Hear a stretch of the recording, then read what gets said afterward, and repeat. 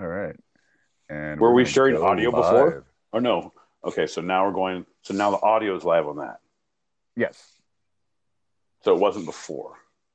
No, it was. Well, yeah, but we're not on YouTube yet. So, Yes, it was. No, it's not. Yes, it is. yes, No, it's not. but no. But yeah, My favorite thing but no. is that I talk to myself, and I didn't realize it was a problem until I started answering. You argue with yourself in public and need other people's influence. I think Hey, he's hey, wrong. can you I think he's chime in right. on What do you this? think? Yeah. All right, folks, we're doing a whole fucking survey. John L. Peacock thinks he's doing it right, but he thinks he's also doing it wrong. But yeah, no, yeah, no, yeah, yeah, yeah, no, no, yeah, yeah, yeah. So Yeah, help me. but no. But yeah, but no. I appreciate you taking the spaces out of my name, but again, you're doing it all wrong. Why? It's all lowercase.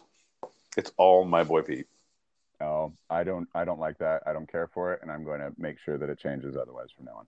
Oh no, I know, because you being the English major, like I will take out spaces, but I will not take out proper noun punctuation capitalization, That's right. which is truly unfortunate because I live my life on improper punctuation and capitalization. That's my life bread, John. My bread and butter. Oh, and now, so now the audio is being shared, and now And we're live. now we are alive. Oh my god, we really got to get these intros down. Like, there's pregame that we do stereo, then we got to put our thing up, then we got to play the music and the intro music, not ours, but like, come on, folks, take your seats. It's like the lights will dim when the show is about to start, kind of shit. And then once we kind of banter, we come on after that over that music, and then we banter back and forth. And then you say, "Well, should we start a show?" And I say, "Nope." And you say, "Brr, brr, brr, brr." And I say, "God damn it!" And then we go live on the video. Like, there's a whole thing. If you did you not read your sides? I did a whole. Our production manager is going to be fired after this. That's all I'm going to say. Hey, bring your video on. Okay. I liked it. I saw you in a car with a bunch of old ladies there. Don't even know Ah, how that happened. no, I don't either, but I'm a big fan of it. I'm glad you didn't take any shittier pictures. I don't know what's happening. Could have been a real oopsie. Yeah, yeah, exactly. Like, does this look infected to you? Website? Like, oh no, it's all my medical history. Oh no. Jeebus, John. Jeebus, Jeebus, Jeebus. What do you think? Should we get into it? I no, I, I, I don't know what to think at this point with your grandma sweater still happening. I don't know what to think. So I'm literally just a squirrel trying to get a nut. I don't know what's happening. I'm focused on making it funny. So if you say it's time, it's time. If I don't think so, I'll keep it to myself and I'm focused on that nut. Well, howdy. Oh, God. Sounds like someone's got somewhere to go. Got to get going. Got to go now. Have didgeridoo and kazoo need to travel. Got to get going. We're on a schedule, says John L. Peacock.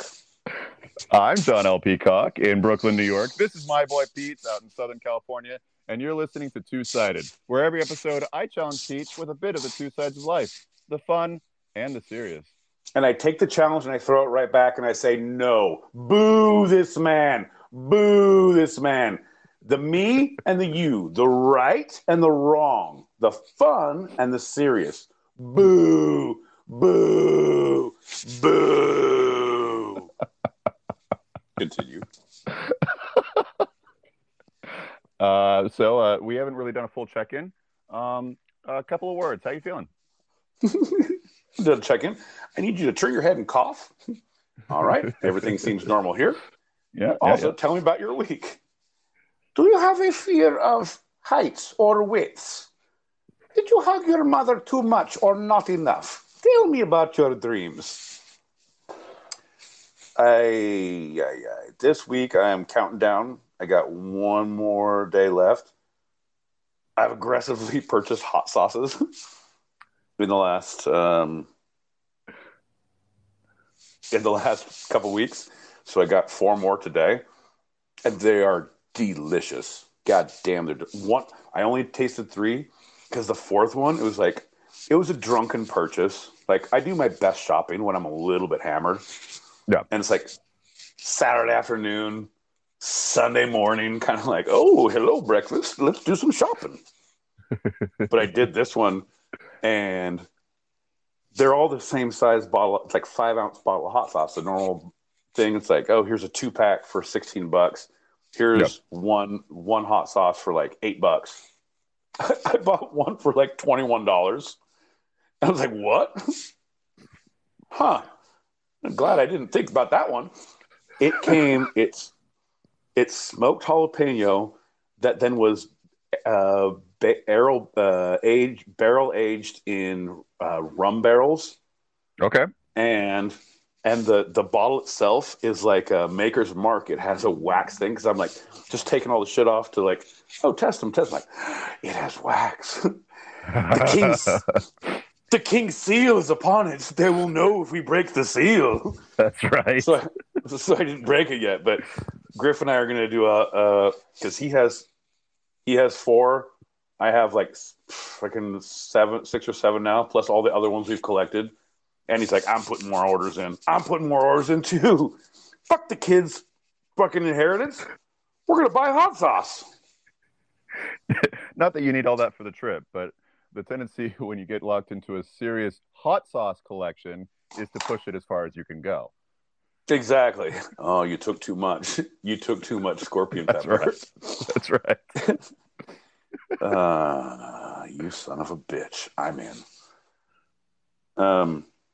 So yeah, it's been a good week. I don't think I worked. It's all surreal. Everything after this year has been surreal because I've taken off a lot of time. Even this is not scheduled. It's like, I got a lot of sick time. I'm not feeling well. Look at me in the eyes. Do I look well to you? I gotta go. So that's been good. But I think I have one more day.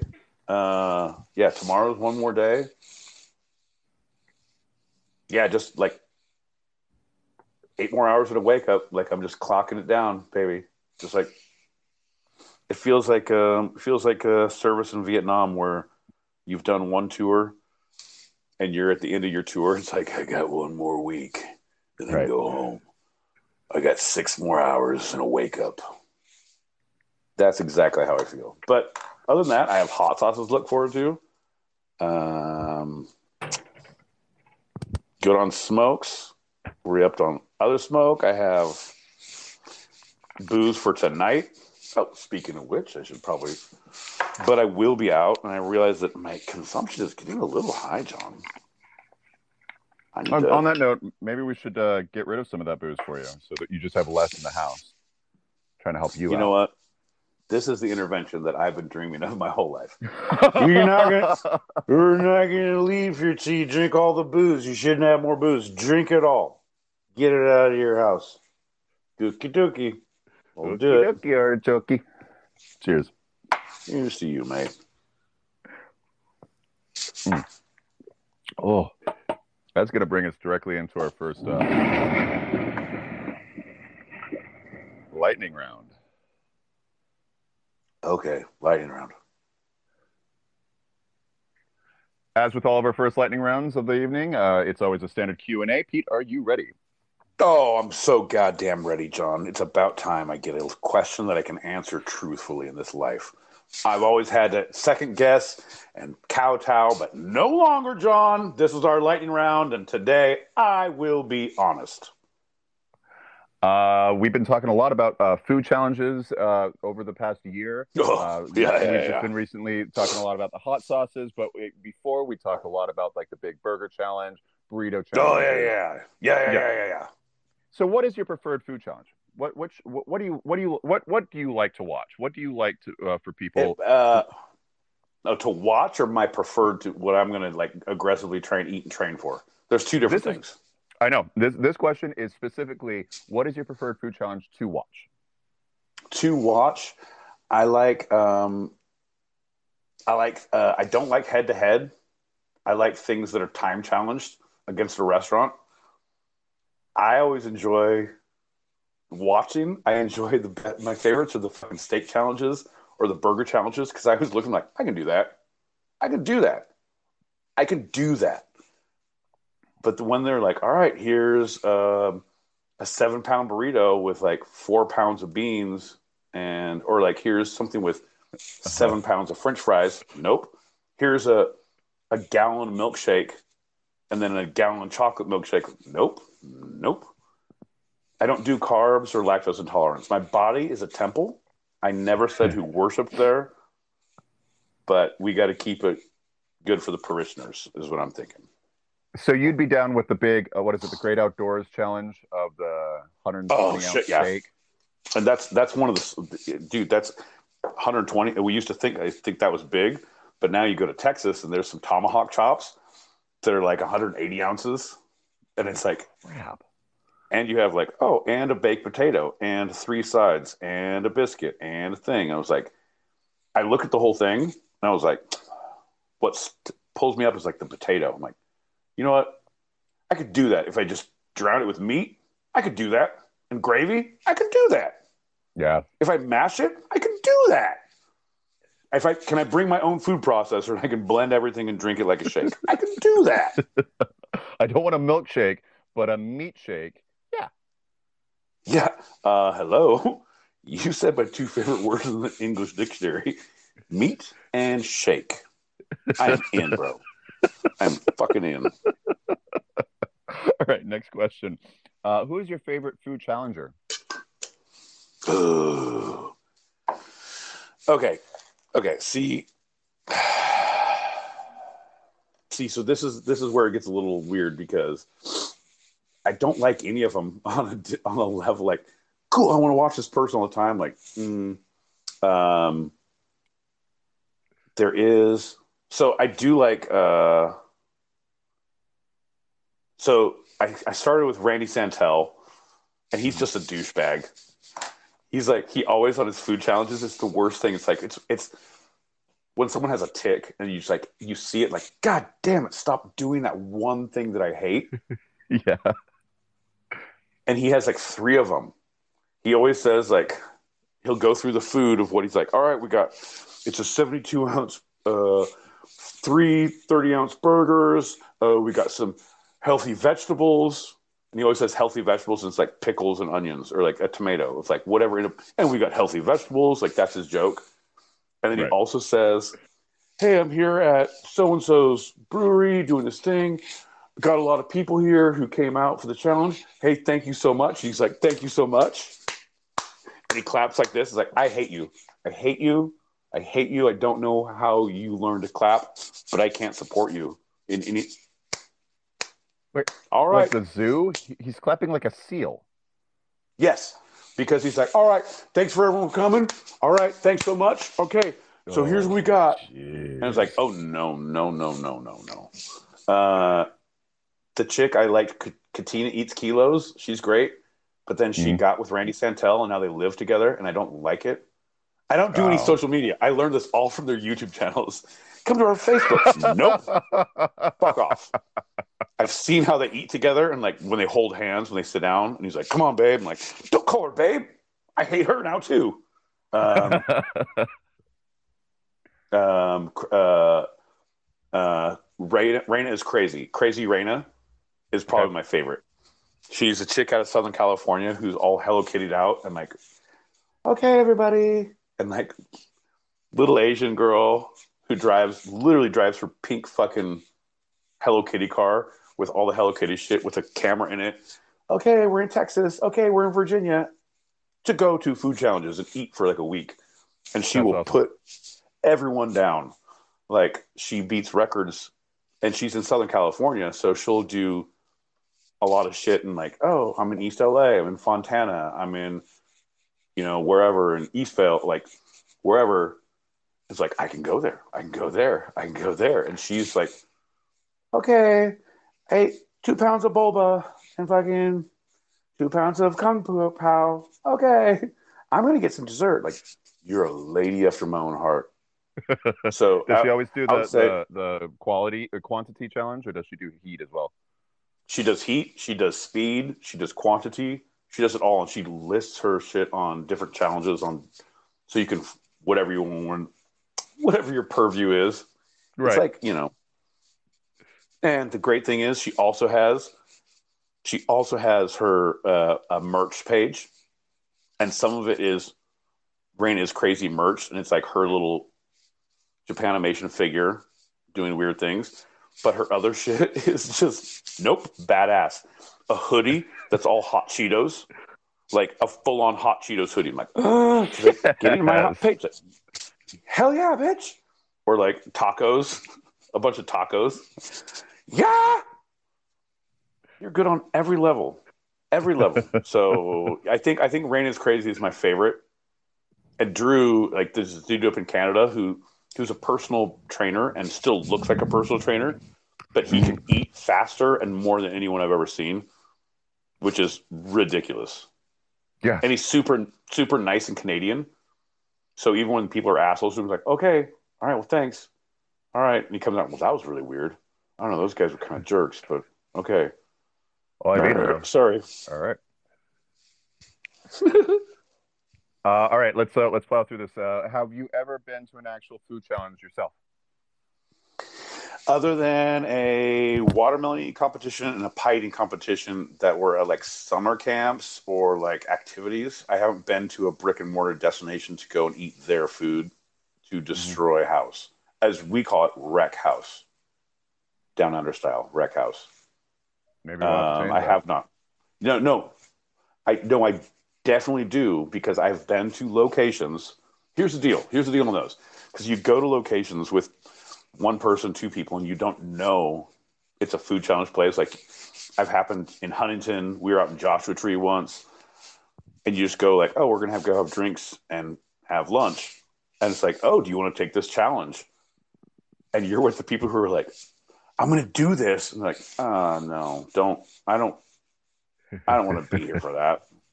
And like they don't want to support you, and they don't want the people like chubby check or chubby check, like everyone bringing the thing out and like timing, like they don't want to be part of that. It's like Right. I don't want to do it alone. I don't want to be like the lone wolf. Like I have a hard time seeing a movie by myself, much less going to an eating challenge to myself. Like, Right.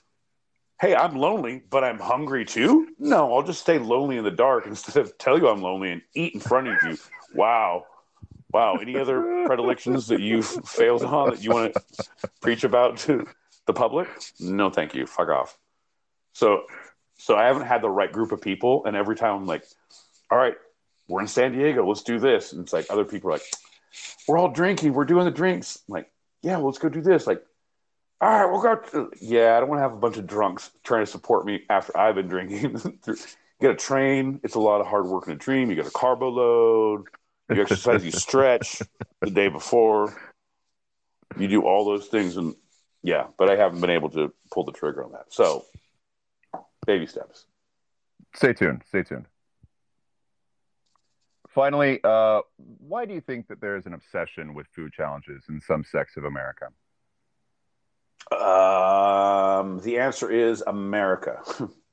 That is the correct answer. Yep. No, because people are like, oh, we're starving. It's like, we have more food than we know what to do with. We bathe in it. We roll on beds in it. We have competitions about it and throw the rest out. That's right. We have entire sects, Yes. of that are not food banks that are specifically for restaurants that are taking waste that restaurants have filled in. Like, oh, we can take this kind of waste, not prepared waste, but it's we have so much excess. It's like, oh, this is beautifully prepared sea bass. It's Chilean. Tell everybody at the shelter that it's Chilean. Like, what the fuck is happening in our country that we can do this? Yeah, it's literally like shout out to Mr. V, literally, figuratively, seriously. Um, Actually, Actually, it's like the Three Amigos, where you see one country with gets sand, and one country gets a drop, and then America does this, pours it on our head, it's like fuck it, and throws the rest out. a little gloss, a That little lip yeah. gloss. Oh, okay. And that is the Three Amigos Canteen is seen as how America deals with food, and that is why we do food challenges because we don't know any better, and we're deviants who must be destroyed. Well, speaking of deviants, we got Mr. V. Fucking A, this guy. Oi, oi, oi, oi, oi, oi, oi, oi, oi, oi, righto, used to blokes doing your thing. Stop that, no, don't argue with me, stop that, no, stop, do as told, No. God damn it. This is my favorite. So just so you guys know, this is our Drungo Down Under that we referred to before John was started the show. I don't do shit until our Drungo's here. And he showed up and it felt like he's listening in spirit. He hears it's happening. He's on the move. You can hear it's a new show on A&E called Drungo's on the Move. Mm-hmm. All right, here we go. We get fucking rovers. We get down under. We fucking spread the COVID. We get the fucking kiddies in the car. We fucking run around. We fucking chuck them out of the car at pools and also fucking test sites. Good on you, Drungo. There he is. Mr. V, God damn it. I've never met you.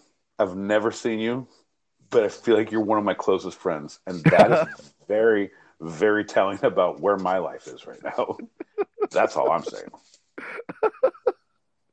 Well, we got a lot to talk about, so let's jump into our first segment. We're going to jump into our serious segment. You want to do a shot before we do? Yeah, if you're going to get serious on me, dude, I definitely do. And now I'm looking at our page, and I'm not sure what you're referring to about serious and fun, but I feel like you might have mistitled things, and I feel like you don't know the verbiage and the colloquialisms of what things are. If we're talking about the Phoenix Rivers movie from the 1990s, by all means. If we're talking about kicks that people shoot each other for, you mistitled our show. Cheers, mate. Cheers. Dink. Dink. Oh no. Okay. Yep. Today is the 1-year anniversary of the swearing in of President Joseph R. Biden and Vice President Kamala Devi Harris. This has nothing to do with the Golden Globes. Big push during this milestone is opening the website covidtest.org. Again, that's covidtest.org, where each resident can receive up to 4 free at-home COVID-19 tests. So if you haven't gotten that yet, please go to covidtest.org. That's singular, covidtest.org, and you can get your free at-home COVID-19 test. And Bro, I'm so glad you said that. I'm so glad you said that because I'm sure because you have your finger on the pulse of America's fucking testicles that you realize the medical history. I got the link from a friend. I sent it to you the other day. I ordered mine, and my friend who sent it was like, "Hey, you got your test? Are you gonna take your test? You got them?" It's like, "Yeah, you're gonna use." Like, no, I got the test. I'm not gonna use them. I don't go anywhere to be infected. I'm waiting until this fucking supply chain falls out, and I'm selling these fuckers in the black market, and I'm making a buck. John, this is how we get our PO box for Two-Sided. I sell these COVID tests, and if fucking Mr. V can pay the shipping to go overseas, like, oh wait, it's like a DVD, like you got a Blu-ray, it's different regions. These COVID tests, it doesn't work in their nostrils, right? It doesn't work down under. Like their toilets flush differently, so they don't test the same way we do. It's very, very specific. Their nostrils swab counterclockwise. Yeah, that feels weird you say that, but I don't like you to say nostrils or swabbing in public. So And so, as we are recording live on this 1 year anniversary, our series segment topic of this episode is, of course, the Golden Globes. So, the Golden Globes, awarded to artists of the big and small screen by the Hollywood Foreign Press, was created nearly 80 years ago in 1944. What do you think of when you think of the Golden Globes?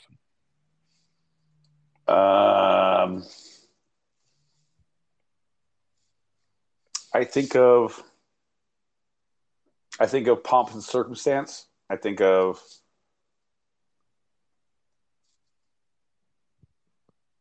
Golden Globes are not they're great, but they're not a great thing. Like all they do is lead me to a couple shows I haven't seen before, and I'm like, I'll watch that. Fair enough. But no. But same with fucking the Oscars. Same with the Tonys. Like the Emmys. For me, the Emmys. It's just all it is a guide to what I should watch. Now you watch all this other stuff, and then you're pissed about what has been nominated. Well, check this shit out.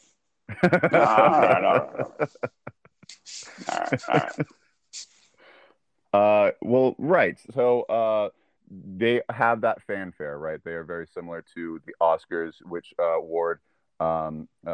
which gives awards to the big screen only, to movies, Hollywood movies, and the Emmys, which only gives awards to television shows.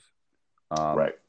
So growing up, I always thought that they were like that gap. They were the ones who went both. They swung both ways. They went small screen. They went big screen. Right. Older in my early adulthood, I realized that was the one award show where the actors could drink, or the stars could drink in the show at the award ceremony, and so it just became, it was just this party. It was not so stuffy as the Oscars, but it was, you could see people visibly drunk. No one was being shamed for that reason because everyone was drinking. There was booze on the tables, et cetera, right?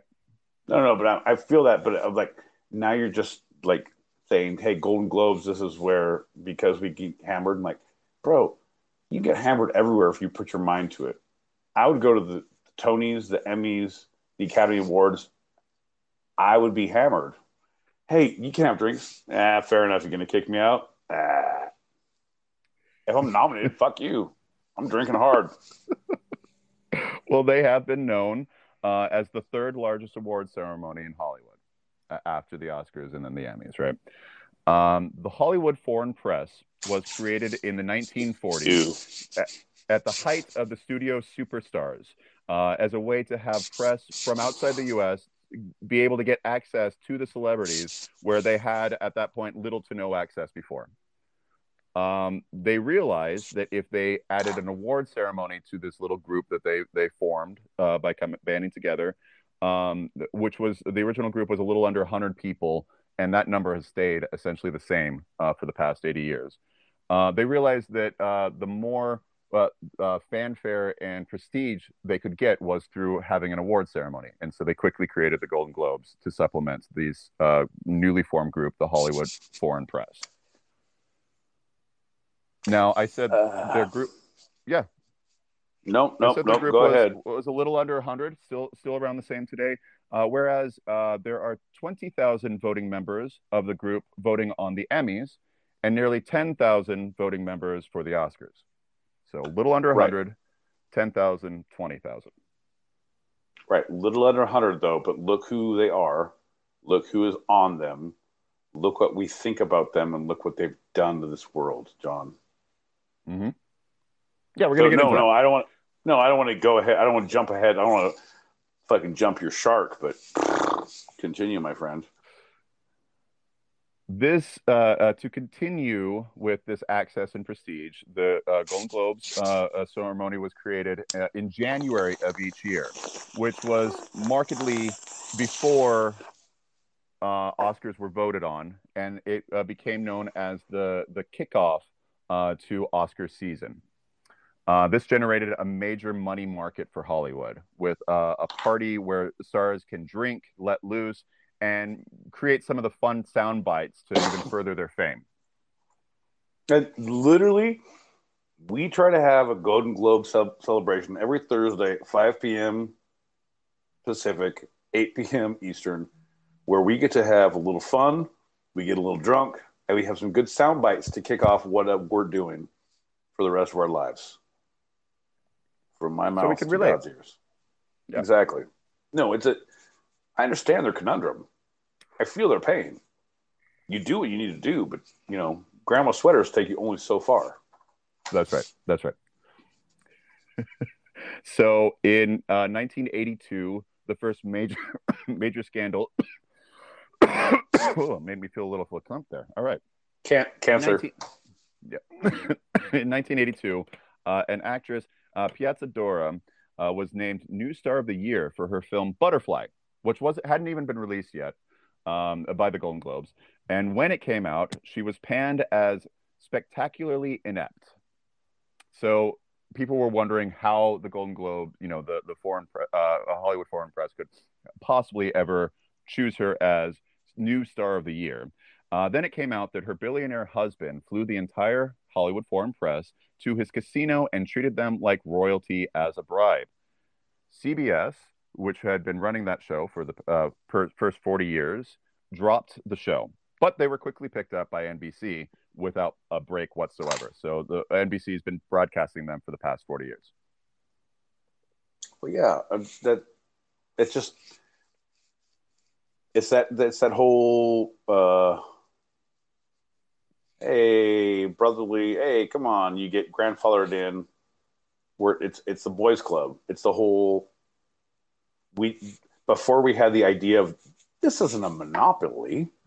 We're just supporting the people who want to be supported, and they're supporting us, and we're all keeping everyone else out. It's not a big deal. Right. Like go to Community Chest and figure out what you're going to do with your life because we have the entire board locked down, motherfucker. That's right. Take AP. a chance. Take a chance. Take a ride. Take a chance, take a chance.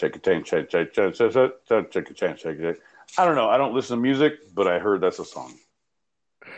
So you're right.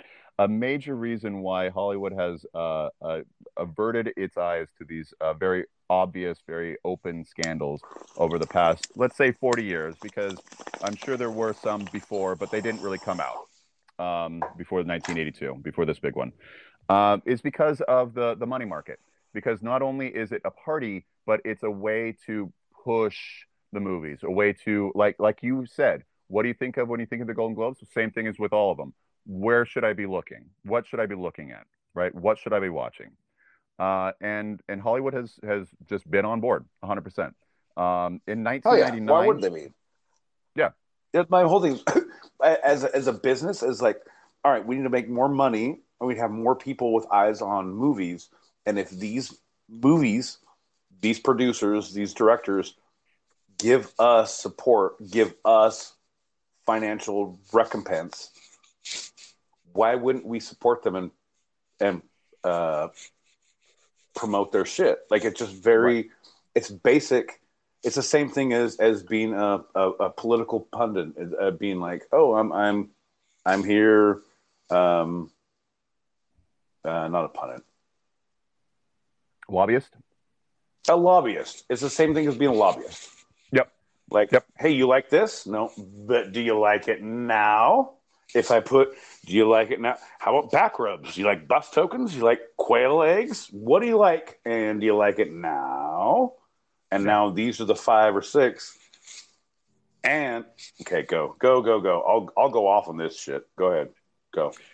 In 1999, Sharon Stone, who did an Albert Brooks comedy, The Muse, had the film company send part of the production company, not Sharon Stone herself, but the production company had the film company sent the foreign press $400 Coach watches, really good, nice Coach watches. And lo and behold, a couple days later, she got herself a nomination for Best Actress in a Comedy. Right. 100%. The thing is, I feel like those AP press reporters are the same. They're the same kind of. They come from the same birthright as you, where $400 watch means dick to me. Like, I give those out on the street. They mean nothing. Right. Like this is all it's all a persona. All of my good stuff is in the back. $400. I spit on it. Other gift scandals have happened. Also, do you have any spare change, John? And not for me, for a friend. For a friend, right? Yeah. Sorry, just a little pocket change. Yeah. Yeah, nothing. I'd like to hear things. I like to hear things jingle when I walk. Continue. Other gift scandals have happened. Nominations for actors who didn't have nominations in any other award ceremony have been given. And this generated a general flippant relationship with most of the stars of Hollywood that they currently have had with the Hollywood Foreign Press and the Golden Globes. They all basically laugh at it, but they still kept on going. They were like drinking down the booze while mocking it at the same. Ricky Gervais is probably the biggest. 10 years ago, it was his first award ceremony, and he'd done it several times since then. Every time getting worse and worse, and he was banned from them, and then brought back the very next year because people loved him so much. Right, and that's the thing. Like it's a supply and demand. Is AP knows that he's so in demand, they can't cancel him because they'll be fucked.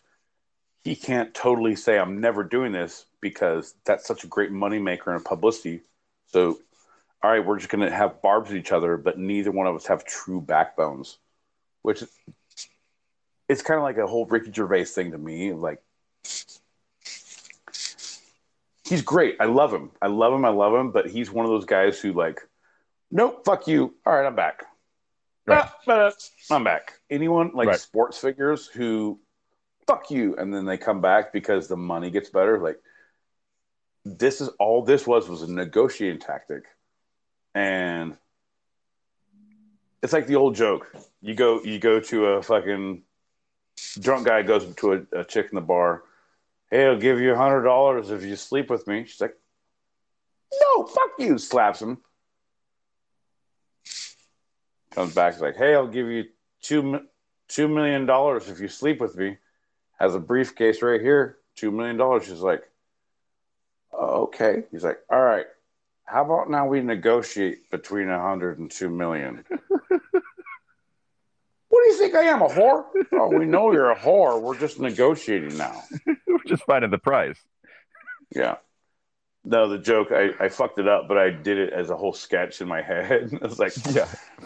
Man B walks on from center stage, right, upstage, looks, hello. No. Horrible. Like, it, yeah, conservation of words when it comes to jokes. And I did not do that at all. Yeah. So anyway, the AP. So people you keep on saying the AP. This is the Hollywood Foreign Press, which is a little different from the Associated Press. Just to clarify. Yeah. Hollywood Foreign Press. Right. Yeah. HFP. Yeah. No. I dated a chick who had HPV, who was in the HFV, who ended up in the DMZ, and we never found her again. But luckily, I tested clean, so, and that's when I stopped following him. So in 2020, the Golden Globes came off of one of their highest rated shows ever. But a few months later, a Norwegian journalist sued the HFP, Hollywood Foreign Press, for barring her entry, saying that they were, quote, institutionalizing a culture of corruption, end quote. Now, obviously, everyone in Hollywood knew this already, but now that's in a lawsuit. It's not just in print; it's in an actual lawsuit against the Hollywood Foreign Press. This starts a little bit of a snowball. Say that one more time. Say who and what the lawsuit was. I totally tuned out. Like, you were very boring to me. I saw your grandma sweater, and I was like, I would love hard candy. So I tuned out. One more time. I'm focusing now. Norwegian journalist in 2020, after one of their highest rated shows ever, that January, sued the Hollywood Foreign Press because they barred her entry into it. And she cited in her lawsuit that they were, quote, institutionalizing a culture of corruption? The Swedes. Got to give us the Swedes. Norwegian? No, I mean, yeah, no, I that's what I said. If you run it back in the play-by-play, I said Norwegian. There's two things I can't stand is Swedish dissidents and people who correct me when I say Norwegian instead of Swede. Two things. After that, the Globes failed to nominate any movie. This is for the 2021 season. Any movie with a predominantly black ensemble. Namely, major ones that year were One Night in Miami, Ma Rainey's Black Bottom, Da 5 Bloods, and Judas and the Black Messiah. None of them were nominated.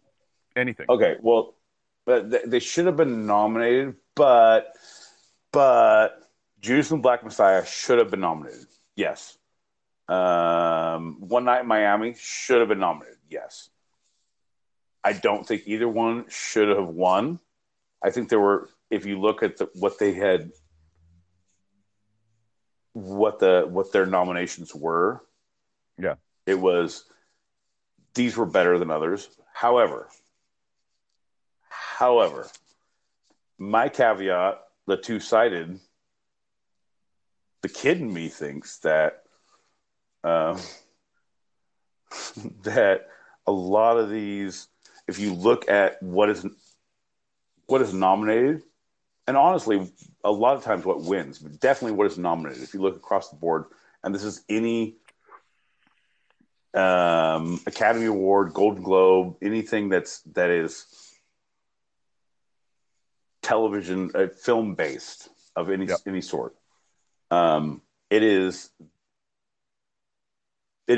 a lot of good filmmaking, a lot of good storytelling, but then there's also a tale of, okay, what is our hot button topic at this point?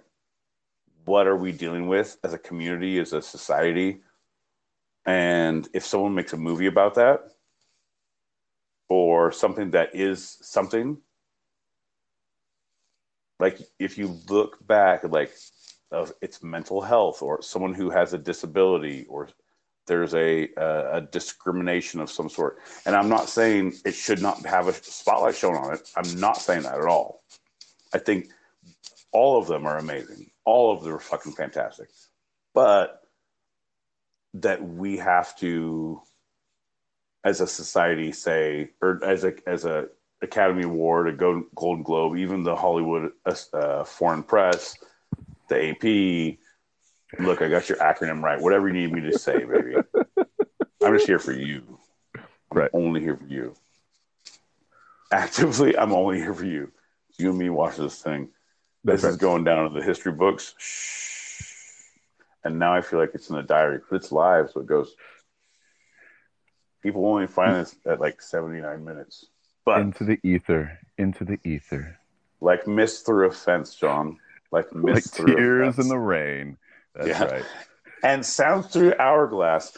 And that's where they were nominated for a lot of their daytime awards. Anyway, I digress. If you put like, that was one of my things of like, well, One Night in Miami, Black Messiah, they weren't nominated. They weren't like, okay, I get it. I don't get it. But at the same time, like, all right, are we just saying this as a society? You need to, I want to say the antithesis is like, oh, they should have been nominated. You need to say this one should not have because it's not as good. Like, you need to identify why. You can't say, like, let's build the category higher and bigger. And because there is a feeling, and I stated at the beginning, both of those shows should have been nominated. Both of those. Right. Yeah. Right. And they were nominated in the Oscars, right? They were nominated in the SAG Awards and all the other major awards. Correct. And I say for those, and I personally, as just someone, someone who watches, as a viewer, as those two. The third one you said, the Ma Rainey's Black Bottom and Da 5 Ma Rainey's Black Bottom. Yep, that was a rough one. I got through 2 episodes. It was like, nope, nope, nope, nope, nope, nope, nope, nope. Like there could be some like great stuff going on with it. Like at this point, nope, nope, nope, nope, no, no, no. Well, that was an old August Wilson play. No, I don't give a shit what it was. It's it's not It was an something that should be adaptation, so nominated. right? Yeah, yeah. Like just because, oh, well, it's because that this guy did it earlier. Okay. And people loved it then. All right.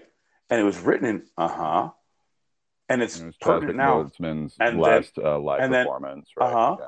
and then why? And because we're talking about because it's history, because it's for eternity, because it's for posterity, because why are we nominated? Why? Like why should it win? Like I'm Right. 100%. Like you gotta. If you're really looking at content of something, that's what I look at. Like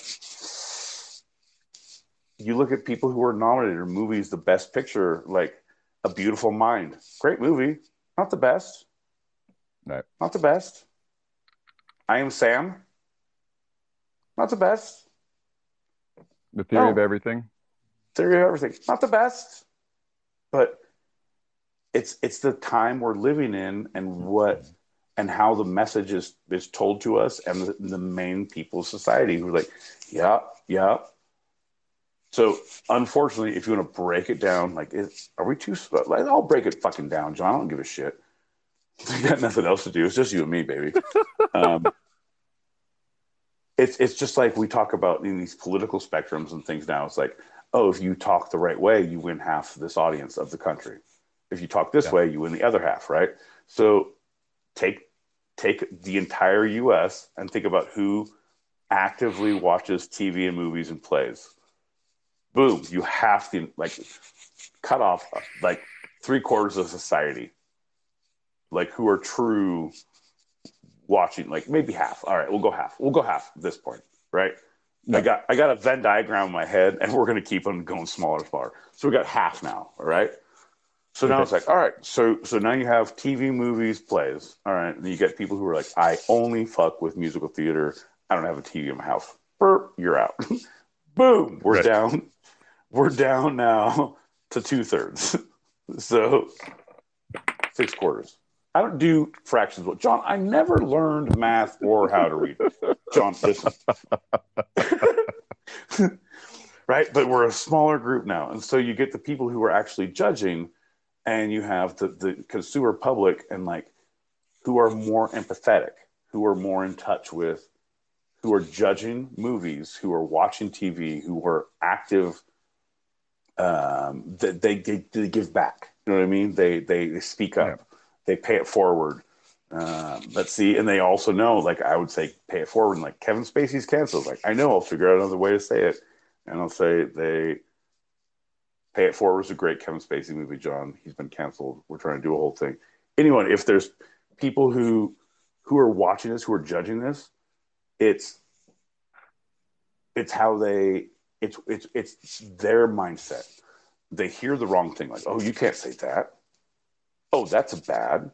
And so if there's any, oh, it's a specific topic, like, oh, this, a perfect mind has had, or a beautiful mind has had a, like, oh, look at his struggle. And like, we're all empathetic. We're all in this thing. There's been, and I'm with it. All of these things I'm 100% with. I'm not naysaying any of them. Yeah. Any of them at all. But I'm saying, I feel like movie and TV versus society, like you need to comment on society. It needs to be pertinent to society, but it is definitely church and state. Like, yeah, it should be. It is a specific commentary. It should be, or if it does, if this is leaning one way or another way, great. Shows can do anything they want. But as far as nominating them as a board, as an academy, it should not be based on the fact of what our community and our society sees as correct in this moment. It should be on storytelling, acting, screenplay, cinematography, sound design, costuming, set design. Like it should be on the core, Artistic baby. excellence. Our core, like what we do. Yeah. Like it shouldn't be like, all right, we're doing a whole show. Our movie right now turns out that all the hipsters in Brooklyn love grandma sweaters. So we're doing a thing about how grandma gave a sweater to John. And we do a short story about it. And it's fucking filmed, and there's like sunsets, and there's Brooklyns, and there's like tons of grandmas, and there's like lots of lean down. Like when you lean up, you see what's happening. Like either lean forward and be the head in the screen, or lean back and be grandma sweater. Lean forward. I got nothing. It's like I got nowhere to go for you. You shouldn't be wearing that in public. At least this I can say this is a grandma situation. John, if in our friendship you could smash that subscribe and like button, if you hit that bell and say every time, like you'll answer the call. I'm just saying, ding, ding, ding, ding, ding. No, what it's interesting because you make a good point. The voting committees of both the Emmys and the Oscars are artist based, and there's a larger pool, and so more of an artist. As an artist, especially as an actor, our art is empathy based because we have to get into the minds of Correct. other. Of Correct. characters that are not like us, and so that is like the point of empathy, to be able to feel that possibility, right, of someone else. And so because of this empathy-based art form that is the artists who are voting on these awards, there is that trend, that the yearly or the seasonally, when hot topics come up, when a movie really moves people and has something big to say, it gets a lot of attention, and it gets a lot of attention from the artists, and it usually is highly nominated, many times wins, sweeps the Oscars, is mostly what we're talking about. With the Hollywood Foreign Press, they are not artists, they are press, and there's only 100 roughly of them, and so they are removed from this art form and looking in on from the outside. Right. It's like when the judges stop being polite and they start being real. That's right. That's when we have the Academy Awards. However, when we keep being polite and we're all dictated by our predilections and how much cheap ass Sanyo watches, you say Casio? Something, it was poor to me. Like whatever you said made me feel poor in my mouth. Say those words again. It was kind of Coach. They were Coach watches. Very expensive. Poor. No, very poor. In my world, poor. Drungo, it's not a poor. Casio. It's nothing. No. It's like it's in the same realm as Casio. Like if I'm not specifically designed by Cartier, I don't fuck with it. Right. If I don't have to have a wheelbarrow to wheel my arm around, and I'm better off looking at an old sundial to figure out what time it is. Right. Because this just shit doesn't work. It's just bling, bling, bling, and my wheelbarrow that I also had to bling out, which is unbelievably expensive. Right. I want nothing to do with it. Yep. Coach, Casio, all these bullshits. So this lack of recognition of diversity in the 2021 Golden Globes sparked a major backlash, both within, both looking at the Hollywood Foreign Press itself and in the nominations and awards within the Golden Globes. The largest of the controversies came to light is that the Hollywood Foreign Press has not one black member in its ranks. Yep. This group has been essentially holding on to this 1940s version of what it means to be elite. This white, male, misogynistic, studio, glitz and glamour, star over talent kind of ideal from when they started, the 1940s. They have that still today. And it's finally bit them on the butt. No, 100%. But everything you said, and star over talent, there's no way to sugarcoat that. That is not a good thing. talent is always the thing that drives, and you find other talent to surround the talent to push the project forward. But every other thing you just said was like, no, that if you use it correctly, uh huh. This is where we differ on watching The Vow. It was like all the things they did were good until the branding and the sex. I mean, Right. the unwanted sex, the sex that was manipulated. Yeah, that's why you play volleyball. It's just love And I say it volleyball. was all wrong. I say it was I all wrong. right, and I say you did some good work for some people. They didn't find the good people who were like, you know what, changed my life. I was really able to go out there and face my demons and Yeah. find the good things. That docuseries was really manipulative. You know, it only had Nope. one viewpoint. Nope. John, I followed the case. I watched the trial. I did the things, and I was like, yeah, he's a demon. I was like, but was he a demon to everyone? Like, maybe we should give him only life plus 20 instead of life plus 120. Right. Maybe give him a chance. You know what I mean? Maybe. Because if this whole fucking executive success program works, he could be living through another life. I don't know. Give him a chance. He'll be out when he's dead in 20. That's right. So by the time the 2021 Golden Globes actually happened in January 2021, all this controversy because the nominations had been out, that's what sparked it. Then it came out about the Hollywood Foreign Press not having one person of color in their ranks. So the hosts that year were Tina Fey and Amy Poehler, and they directly addressed this fact of lack of diversity. They had to, and so they said, we all know that awards themselves are BS. We all know that doesn't really mean anything. But even within this glitz and glamour, cake and circuses style ceremony, there has to be some show of diversity. And the president and the vice president of the Hollywood Foreign Press even came out and said, we understand we have work to do. Because they were, foreign. So I said some nondescript foreign accent there. But this wasn't enough. The Hollywood backlash simply just blew up after this. Even Tom Cruise, who is known for being apolitical, even though he's a wacko in his own right, announced that he would be returning his 3 Golden Globes.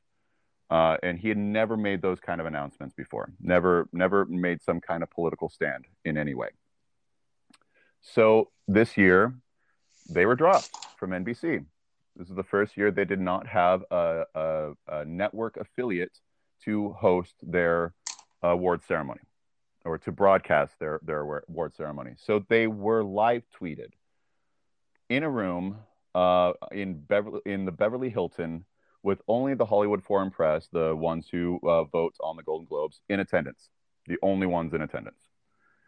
No stars, no booze, no recognition from the actors and film artists that they were giving these awards to. It sounds like they've been demoted to two-sided podcast style, John. We're only pissing in the wind, hoping for the best, saluting the worst. Shout out to not Black Messiah because not nominated. Shout out to not anything of anyone of color. Close your mouth, John. I'm just going to say there's an opening for an award ceremony. So, hey, NBC, looking this way. So help me.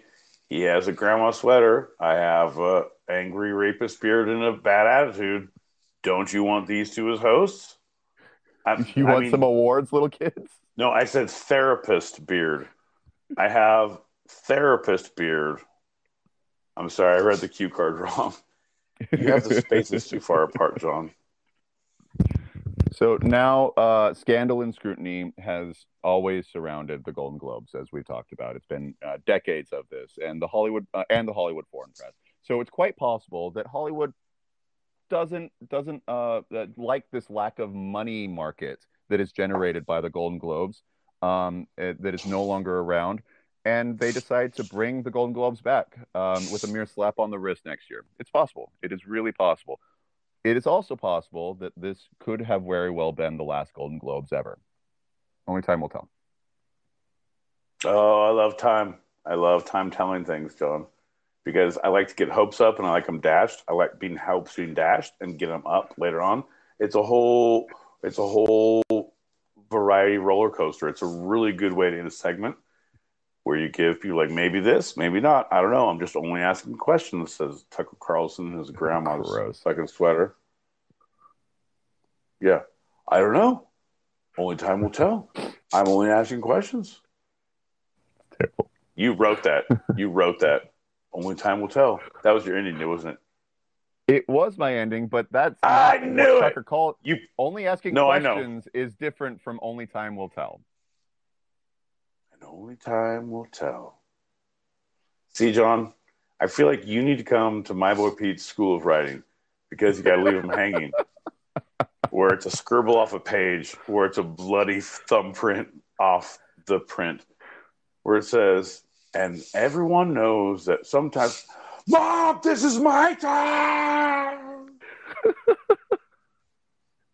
So do you think that this outsider elite will be able to revive itself and continue with the Bro, Golden Globes, or do you think, like you were saying, that it's just going to start to whitewash and it's just going to be an artist mentality, and they'll create some other, like the SAG Awards will probably take their place, is what I could see happening, right? I no, I see the SAG Awards taking the network spot because it's going to be what the artists support, and networks would totally go back because it's all about money. So Yeah, network would be like, yeah, if you have the money, for sure. But artists, if they won't show up to the ceremony and all of them are not showing up, ain't gonna happen. So like, oh, sorry, oh SAG, you have the money, and how much can you give? Okay, it's not as much, but it's almost as much. We'll take as much as you can give, and yep, you're now network. yeah, And here's now you're promoted on your choices, and it'll be much more attended because the voters will be stars. A lot of them, they'll be people who are recognizable, who are actively involved in the process. So your attendance is guaranteed. yep. It's not all about visuals and appearances. It's all about like I belong to these people, and this is like this is my hell yeah. I want to see what my shit happens, and also all my cool rich friends are here. We're gonna we're gonna go take too much after this. We took way too much before we came. We're taking way too much after. Well, the Screen Actors Guild would make sense why it would have that prestige and, like you said, the numbers, because to be a voting member, you just have to be a SAG member in good standing. So I am a member. I am a voting member of the Screen Actors Guild Awards. All right, no, I know you are, but I you'll be voting, but you're not going to be able when they're like, all right, here's the tickets. They're going to be giving out to the Yeah, voting not me. members who are on people. So Right. no, no, stupid, definitely not you. And that's why I'm saying your A game, your network. Next time you go on, like when Tom Hanks, you like the 2 minutes, like Mr. Hanks, I have a certain set of skills, and no, that's not it. I know where you've seen, and I've seen. Nope, that's not it. Mr. Hanks, you had me from Hello. Nope, that's not it. Hi, I'm John L. Peacock. I don't know. You got to find your in is going to be the funny guy who's like a sidekick who's like, hey, Mr. Hank, I got your coffee. I don't drink coffee. Me neither. Every time. Like this guy, he throws coffee in the ground every time he comes up. Coffee? Nope, me neither. He's like, I love him. He's crazy. I want to take him around. Watch this. Watch this. Some of the awards. I think he'd be down with that. I think he'd Right? be down I'm with watching that. this guy. Mr. Hank, do you need anything? Go give me a beverage. Watch this, guys. Watch. Coffee, Mr. Hanks? I don't drink coffee. Neither do I. See, guys, that's what he does. That's his bit. I didn't even tell him to do that. I don't tell him. He always does that. He's a no fucking coffee guy. That's what we said. Nothing glass. I said I don't drink martinis. He threw it on the floor, hurt some old lady's leg. Now we're in lawsuits. It's very litigious. We just say no coffee. He splashes on himself. Lots of stained floors. It's great.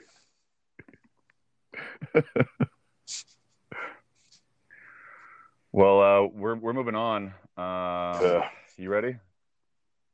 John, I've been actively ready my whole life. At this point, I just turned everything off. I'm now just talking to you, and it's gonna get weird. It's gonna get fucking weird because Well, then that's gonna because it's gonna lead us right into our next shot before you say your next goddamn words. All if right. you know it's good for you, John. All right. Grandma told me I shouldn't be drinking too much, but Grandma's not here. I'm only here in sweater spirit. Blink, blink, blink. What Grandma don't know. Don't hurt Grandma. Don't hurt Grandma. I thought you were leading me into it. Well, Grandma don't know. Don't hurt Grandma. No, what I am leading you into is our next lightning round.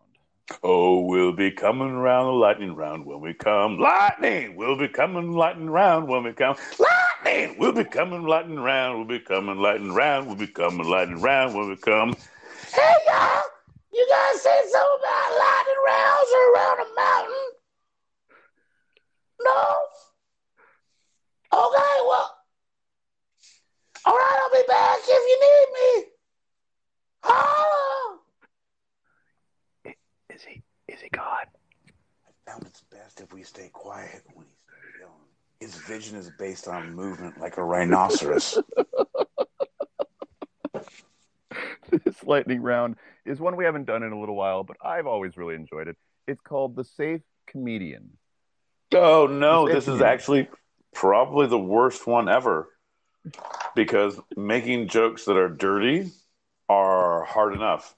Making them that are clean, not easy. And then cheesy, like, John, all the things you do in life are difficult. You're a stumbling block upon my way to success. You are the boot on my car as I drive to Valhalla. Also, now, Thor had a Subaru. I don't know if you knew that. In the past, I've given my boy Pete some topics for the Safe Comedian that he's always felt, maybe it's just enough rope to hang him. So I've intentionally made a little bit more fun, a little bit more vague, a little bit. So you'd have a fun time. You'd have a great time. So help me, John. So help me, because he knows I have at least an hour after the show to belittle, berate, besmirch. Oh, that was a close one. Could have had the third one out there. Yeah, no. You better. I didn't get a harumph out of you, John. You better watch it. Our first topic is... I didn't get a harumph out of you, John. Harumph! Okay, fair enough. Let's do it.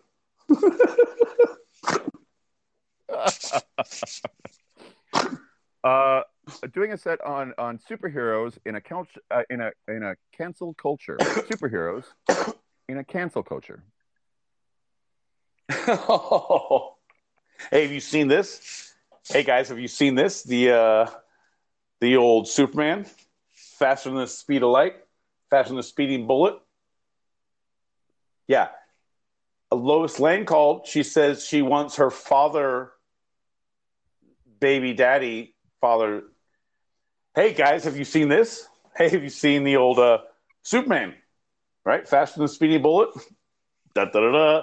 Leaps over buildings with a single bound.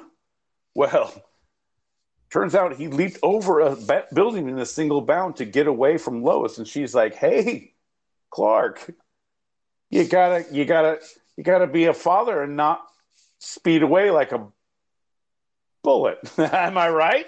All right. Thanks, folks. Okay. Also, folks, same joke. Insert the Flash. Huh? Okay. All right. Okay. Merman, more like mer person. All the fish have been telling him for a while, right? You're not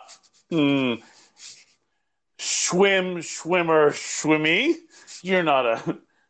Those are your pronouns there, mer person. Am I right? Maybe that was too. Ooh.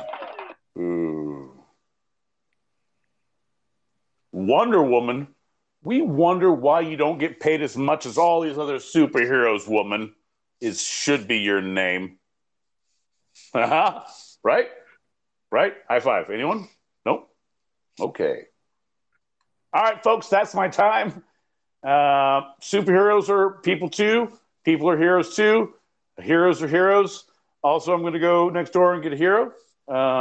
Anyone wants to join? I'll be out there. Thanks, folks. Thanks for your time. I'm out.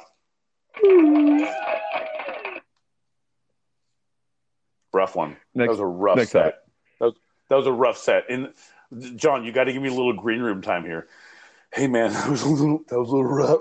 I was doing my new superhero material about how people are people, and like, hey man, equality. You know what I mean? Yeah. I don't know, man. Are you doing your superhero stuff or you're? Oh no, I got canceled. Oh man, fucking superheroes. Am I right? High five. You want to go get a hero next door? High five. I'm buying. High five. Nope. So our next one is psychedelic experiences to the baby boomer generation. Refresh me. So your audience is the baby boomer generation, and your set is psychedelic my baby boomer, which is they're World War II kids. They're the Exactly. 60s, 70s. Yep. Psychedelic experiences to the baby. I have a room full of baby boomers. They're the ones who were saying dirty hippies back in the 60s, and they're still alive. Same guys.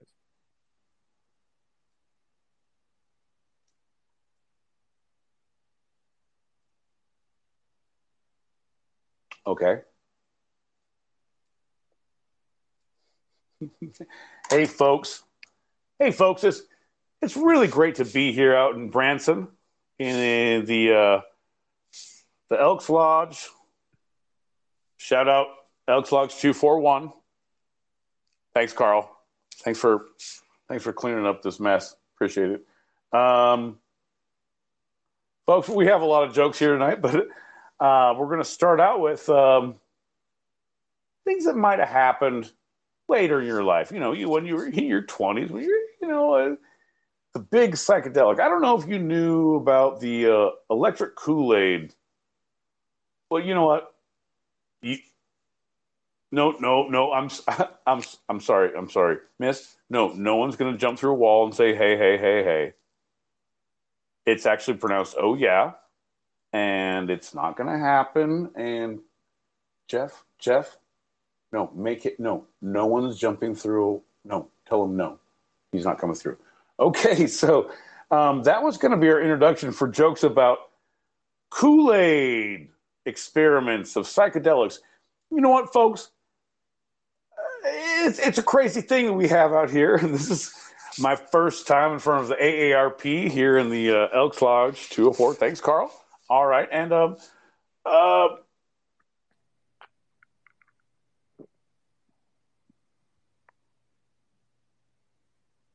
I didn't have a stroke, folks, and that is one thing I want you to think about. And one of the things is if you pause too far, you're actually in your head too much. And so one of the things that people have said, can you believe this? I don't believe this. They say a little bit of a hallucinogen, a little bit of MDMA, a little bit of psilocybin mushrooms. I can't even spell that, ladies and gentlemen. But I'll tell you what. I will tell you what. My small stroke I had right here just gave me the genius that I need to get through with this routine. So the funny thing happened on me. So folks, a funny thing happened to me on the way to the psilocybin mushroom shop. I was thinking about our baby boomer friends, you and me, our friends. This is going really rough. And I'm no, that's how I feel. If you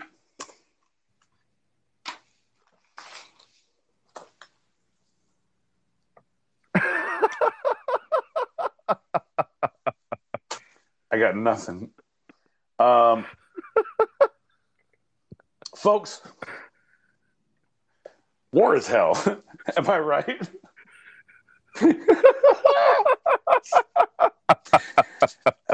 Give me a second. I come back from a pit of pimps and whores. Ladies and gentlemen, bear with me. I'm making my way through this world. 1 second. What do you mean, Ethel? You said come here. It's free steak, Carl. I don't know. We're going to give him a chance. Okay. All right. Fucking shit. Ladies and gentlemen, do you miss your kids? I miss most of them. Not so much Dave. Me neither. Do you miss most of your kids? I do miss most of my kids, and I'm telling you, if you want to have that special moment where you feel connected to your children, you have just a little something special. And now I'm doing pitches for things. Yeah. Now I'm doing like... So I know what I'm saying. I don't know what he's saying. I think he's trying to sell us mushrooms. Well, Carl, do you have your checkbook? I don't have any cash. Do you take checks? I'm sorry, I don't take checks, but I digress. I'm having a difficult time myself. The joke is I pitched this to my parents. And so my parents actively decided to do psilocybin mushrooms and reconnect with all of their old friends and family. And it was stunning to see the level of discourse that they were able to produce at this level. I mean, granted, it was only between the two of them because they couldn't dial the phone, and I was there present trying to help them out the whole time. But I feel like there was a really good connection. And ladies and gentlemen, I feel like you could make it too. God damn it, John. This is the... Now, when I said talk about psychedelic experiences, I didn't mean actually take a psychedelic and then try to blather through. You sounded like you were about to peak. Did it come across? I felt like I was in character. Like, yeah, it was great. Awesome. It was great. We're gonna give that to you. The audience obviously wasn't going to clap. No, they were definitely not, because they are all in shock. Because that is what Sir Laurence Olivier taught me, is how to transform oneself into one's character. Even if it's misunderstood, commit fully, don't be ashamed. That's right. Find your way out of the dark and get crazy with it, is what he said. That's where I got the whole I come back from pit of pimps and whores from him. It was actually a quote. Shout out. Hello. Junior.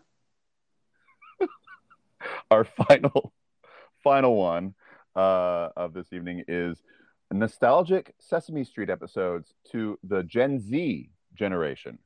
Now we're looking at the kids, the colleges, these kids. I don't know what that means now. Like, call it.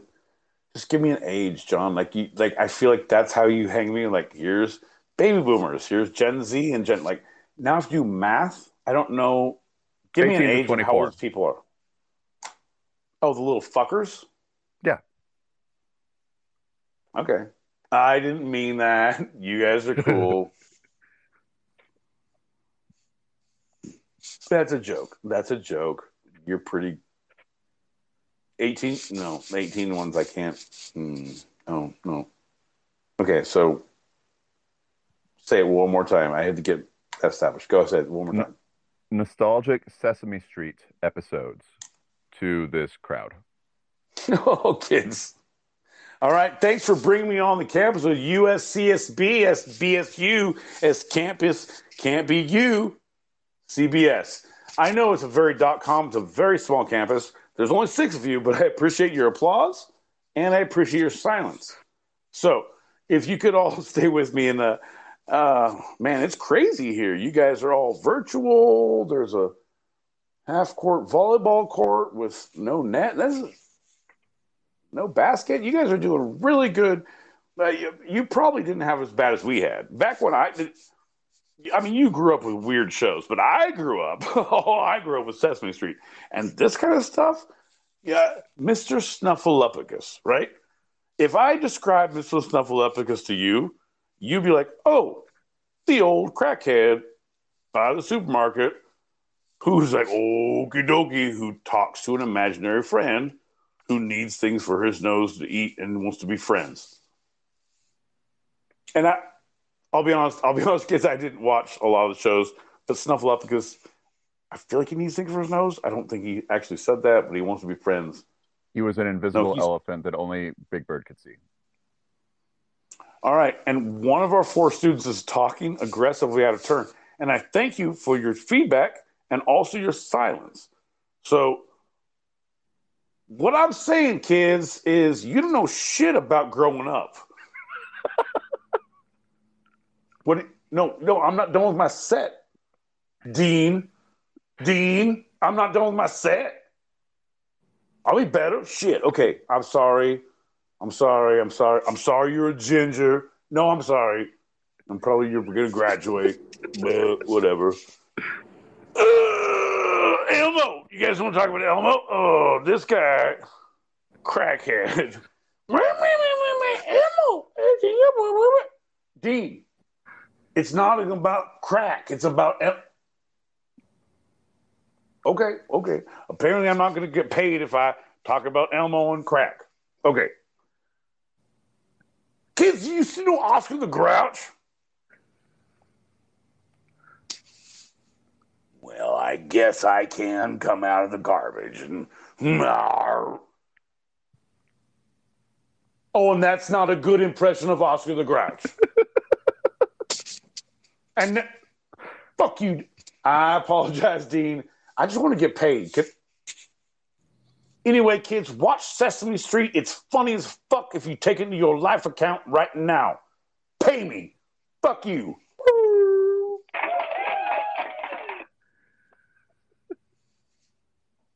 They love it.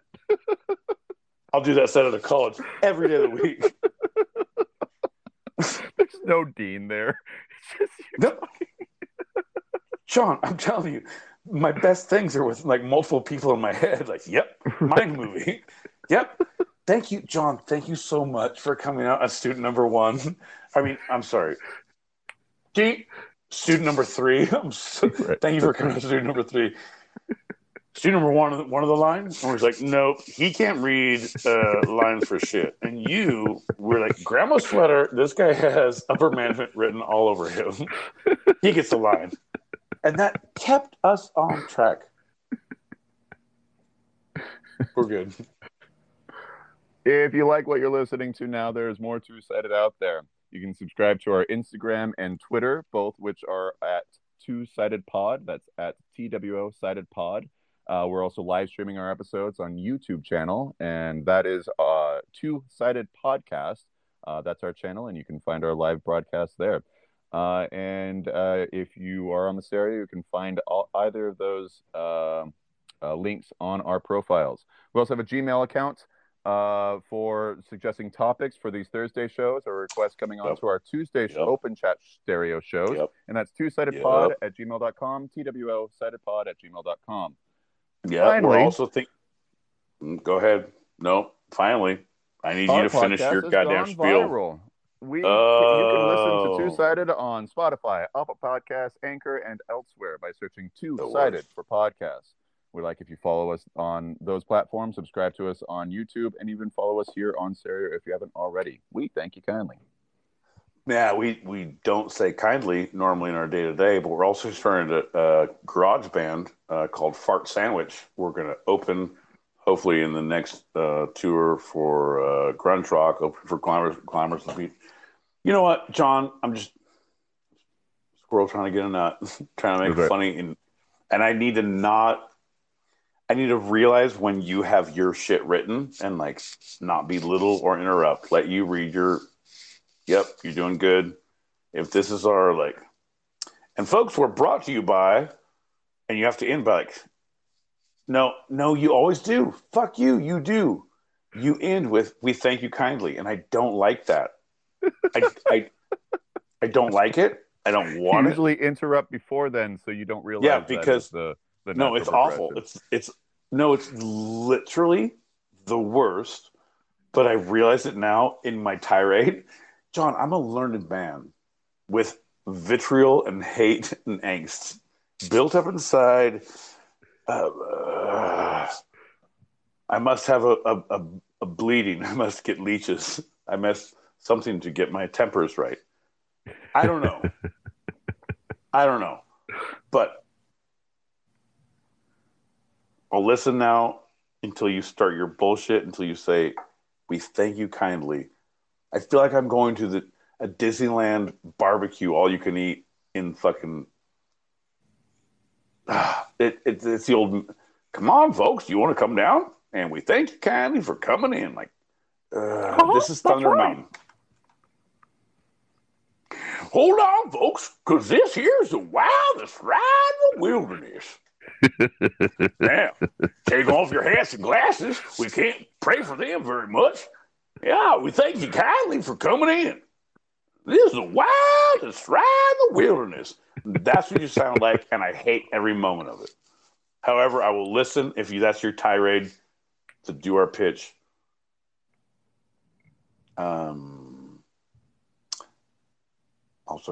Also a joke about your grandma's sweater. Oh, thank you.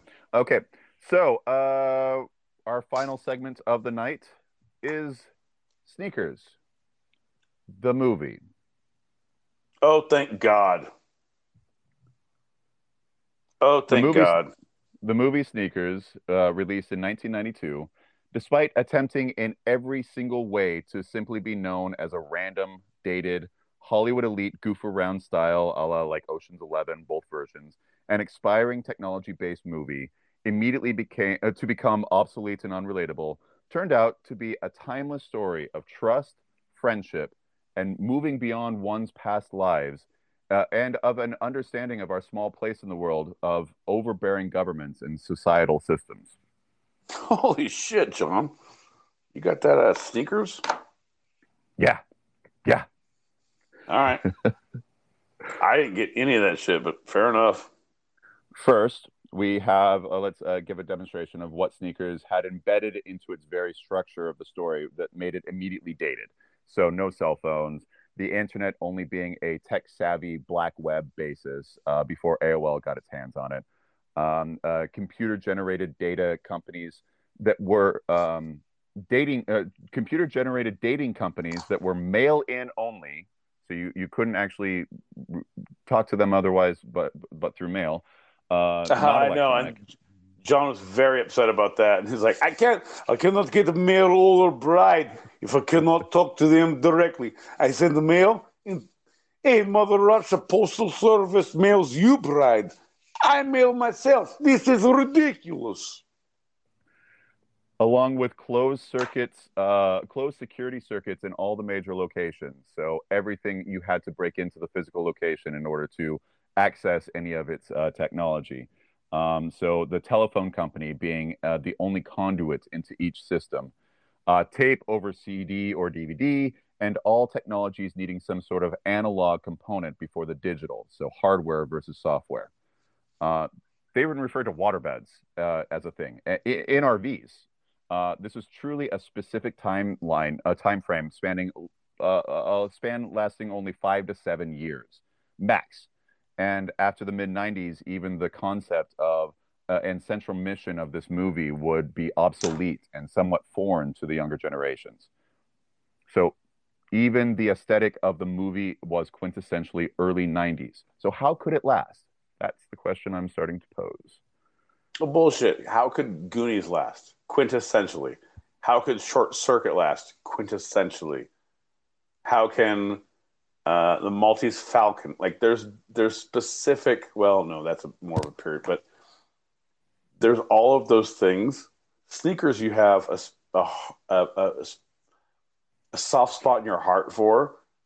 It's a great because it is the conglomeration. It is the cross reference of here is government interference of what we need for freedom of what here is being put upon us versus here is how I feel about myself versus self discovery versus sexual discovery versus like everything all at once. It's like, hey, do you like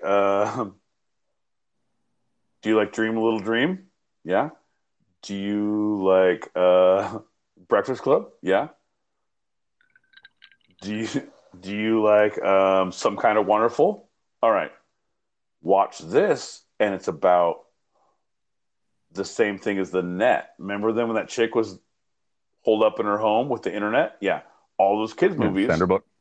Sandra Bullock in her house. Put it together and show a boobie from Brad Pitt's ex-wife for the first time. Right. Hackers. Oh, shit. John has a titty preview in his head because I was like, Sneakers. Like, he's right. Hackers was her titty. Like, Sneakers. And thank you for that segue, because I was just going to say that Hackers has been many times related to Sneakers as these two 90s tech-based movies with big casts in them. Totally different, Hackers, dated itself in a way that is somewhat unrelatable, whereas Sneakers has so many universal concepts in it. That's why, even though its technology is even older than Hackers and much more obsolete, that doesn't matter. It's all about the people, the relationships, and really the stars within it. And that's what we're going to talk about next. You son of a bitch. I'm going to have to go watch this movie because now I realize wait, I do a lot of drinking and I dabble in doctor prescribed pharmaceuticals. Yeah. Like, I do diuretics. I have some ulcer medication. I get myself juice. A little fucked up, if you know what I mean, when it comes to digestion. But I'm thinking, like, Jesus Christ, dude, did I just mix those? No, I know the two different movies, but I'm like, now you tell me? Like, no, I'm blurring the shit. As soon as I said, like, oh, here's these titty pictures, like, you're not. Like, God damn it. Now my mind... And this is what John wanted to do with us with the 90s. Fuck you, John. All right, I'm listening. Let's talk about Sneakers versus Hackers and tell me about what... Yeah, go. Okay, so getting into the cast. It stars two no longer living legends of Hollywood, one living legend of Hollywood, a living comedic legend involved in legendary conspiracy theory silliness, Shakespeare heavyweights from both sides of the pond, a current Say the king words. Zamunda, and a future first lady, then president of the world. Yeah. Our top billing is Robert Redford, a true Hollywood superstar. All right, but we all know him from his dressings. Continue, John. That would be Paul Newman, but okay. Who teamed up with Paul Newman? The same. Thank you you're segueing me so well. Robert Redford teamed up with Paul Newman, the dressing man, for not only Butch Cassidy and the Sundance Kid, but also for The Sting. He is right. Has been in more. God. Okay, keep going. More political dramas than anyone. Even some sexy dramas like River Runs Through It and Indecent Proposal. That's not sexy. And even got himself into the Marvel Universe. That's not sexy either. Keep going. Next, River Phoenix. Oh my God. He was my favorite Phoenix child until I met Leaf, until I met Joaquin, and until I realized the Viper Room was closed down. You guys, no, fuck off. There's been so many documentaries and podcasts, but the Viper Room, come on, man. All right. River, you ruined everything for us. River Phoenix, go on. Robert Redford, Paul Newman, River Phoenix. Phoenix, who blew into the scene as the next super great with his performance in Stand By Me, continuing immediately with The Mosquito Coast with Harrison Ford. Oh, The Mosquito Coast, which is a fucking fantastic movie. Anyone out there listening, on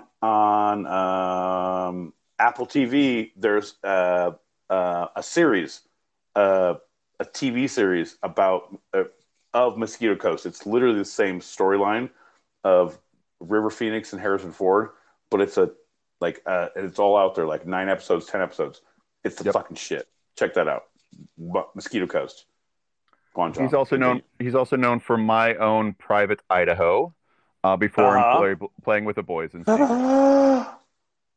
John L. Peacock. He also.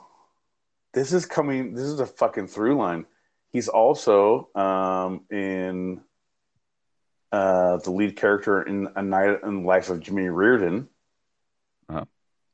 which starred what's her face, who was in Dreaming a Little Dream, which I loved. Anyway, but in A Night in the Life of Jimmy Reardon, River Phoenix comes up on stage after he's trying to win his girlfriend back from prom, and he jumps up on stage, and he's like, "I come back from a pit of pimps and whores." And was like, "Brrr." And he's like, "Bear with me, I'm making this up as I go." And he goes into, because he's a poet, and I don't know his poetry because it was kind of shitty poetry, but I remember that stop line of like, make a record scratch when you're going to say something. I come back from a pit of pimps and whores. I'm like, bear with me. I'm making so good. Okay. Full circle. Go on. So his jokes, my jokes, Robert Redford, Paul Newman, River Phoenix, Viper. Yeah, so he died a year after the movie came out, and this was his penultimate performance. Now, next one, Dan Aykroyd. Known these days more for his off-camera persona than his characters, but who started with the first batch of not yet ready for primetime players on SNL. After Ghostbusters died out, Aykroyd said that he truly believes in ghosts, aliens, metaphysical occurrences, paranormal activities, and much, much more. Now you're just you're besmirching the characters of good people. Go on, continue. This comes into play with his character in this movie. Next, is it my time to make jokes now? Okay. Is it my time to make jokes, or are you going to say more names of people? I'm going to say more names. So how about you say some? Yeah. Jokes? How about I say funny things? This is my time in life. You say he believes in character. What about him in The Great Outdoors? What about him? Like, you're not going to give me anything of he's known from behind camera more days, and now he says he believes in the afterlife. You're giving allusions to Ghostbusters. You're not going to give me Great Outdoors. Like, what are you doing with your life? If you're setting this up and you wrote this as a script, tell me and I'll shut the fuck up. But God damn it, John. You need me to quiet? You need me quiet? You need me quiet? You need me quiet? You need me quiet? I'll quiet. I'll quiet. No. And next is, after Dan Aykroyd, is I'll quiet. I'll quiet. I'll quiet. I'll quiet. I'll quiet. David Strathairn and Ben Kingsley are two hard-hitting classical actors with movies and play productions notched on their respective belts for some of Shakespeare's best. And Kingsley even played Gandhi in the Oscar award-winning movie. See, great. My thing is, people always reference Ben Kingsley with Gandhi, but it's a tough movie to watch. Like, it's like, oh, shit, you want to see some good acting? Watch Gandhi. Like, no, fuck off. You want to see some good acting with Ben Kingsley, John? Watch Sexy Beast. Ooh. Which is, a mob boss who's fucked shit up. Like, it's good. It's gritty. It's like it's the same time as Melrose Ave, or no, Mulholland Drive. Mulholland Drive. It's the same. Okay. Right around the same time as that, and Crash. It was right around. That was the time. It was, but that was gritty resurgence in Hollywood. That was a beautiful gritty resurgence. Yeah. Right. That's how I live my life. A very gritty resurgence. Anyone who's watching, listening, we're on YouTube. Click our profiles. We're going live right now. We every Thursday live. Click that subscribe. Click the alert. Smash that subscribe button, Bo. Dude, I don't even know how to do that shit. You down to the left, beautiful mugs. No. Back into the left. Back in the left. There it is. Anyway, so subscribe. We're every Thursday. We're Tuesday, 5 p.m. Pacific, 8 p.m. Central, Eastern, 9:24 p.m. in 1984 in Narnia. So all of those things, just subscribe, the alert, and you'll know. John, continue. Ben Kingsley. So Mary McDonnell is our girl in the boys club, who had just come off playing with Daniel Day-Lewis in Dances with Wolves. She went on to become the first lady to die in Independence Day, and then became the president of the world in the highly acclaimed series Battlestar Galactica. All right, dude, I'm with it. Like, I'm glad you brought Independence Day. You don't need to bring Shakespeare things into it. She was amazing in Sneakers, but I think today is our Independence Day of you not talking about Shakespeare. We've fought this hard for this long, and we've addressed John in his grandma sweater for too long, and no one and nothing will keep us down. Today is... I got nothing, John. I got nothing. Just making cocktails, baby. Making cocktails. Do your thing. Last and certainly never least, Sidney Poitier. Oh, shit. Sidney Poitier, who died on January 6th of this year, is quite possibly the greatest Hollywood star of all time. President Obama, when awarding him a Presidential Medal of Freedom in 2009, said, quote, "Sidney Poitier does not make movies, he makes milestones. Milestones of artistic excellence, milestones of America's progress. Poitier once called his driving purpose to make himself a better person. He did, and he made us all a little better along the way." End quote. Okay, so I'm a learned man. My movie collect. Oop, there's a hiccup. My movie collection smells of rich walnut and leather Corinthian. It's beautiful. Names, because I know his like basic stuff. Like, what was he known for? His big hits. Because I know he's throughout the ages, and we all have. Everyone knows all the references to him and all the cartoons and all the memes and all the things. But like, okay, but what was your thing? I like French. I'm glad you asked. I'm glad you asked. So, from In the Heat of the Night to Guess Who's Coming to Dinner, two of his biggest. In the Heat of the Night is They Call Me Mr. Tibbs, where he slaps the officer as an officer. But here's the deal. In the Heat of the Night, it's directed by, that was the, these are, his movies are great movies. They're amazing movies, but they're not well-known directors. It's like, Guess Who's Coming to Dinner and Who's Afraid of Virginia Woolf, and like things like, oh yeah, very few people have seen. So like Sidney Point, that's why I'm trying to place him. Okay, go ahead, go. Separate but Equal is another one, and even looking at racial injustices across the globe in his movie Mandela and de Klerk, which looked at de Klerk and Nelson Mandela, the last white president of South Africa and the first black president of South Africa. And yes, being the first black actor to win the Oscar for Best Actor, Poitier truly did make milestones wherever he went. He definitely did, but his bit, like, John, I feel like you don't have enough information. I feel like you need to keep talking, and I'm going to give all the shit that we all know him for, because you're doing a very poor job. Okay, telling me things. Let's get into the plot. Keep summary.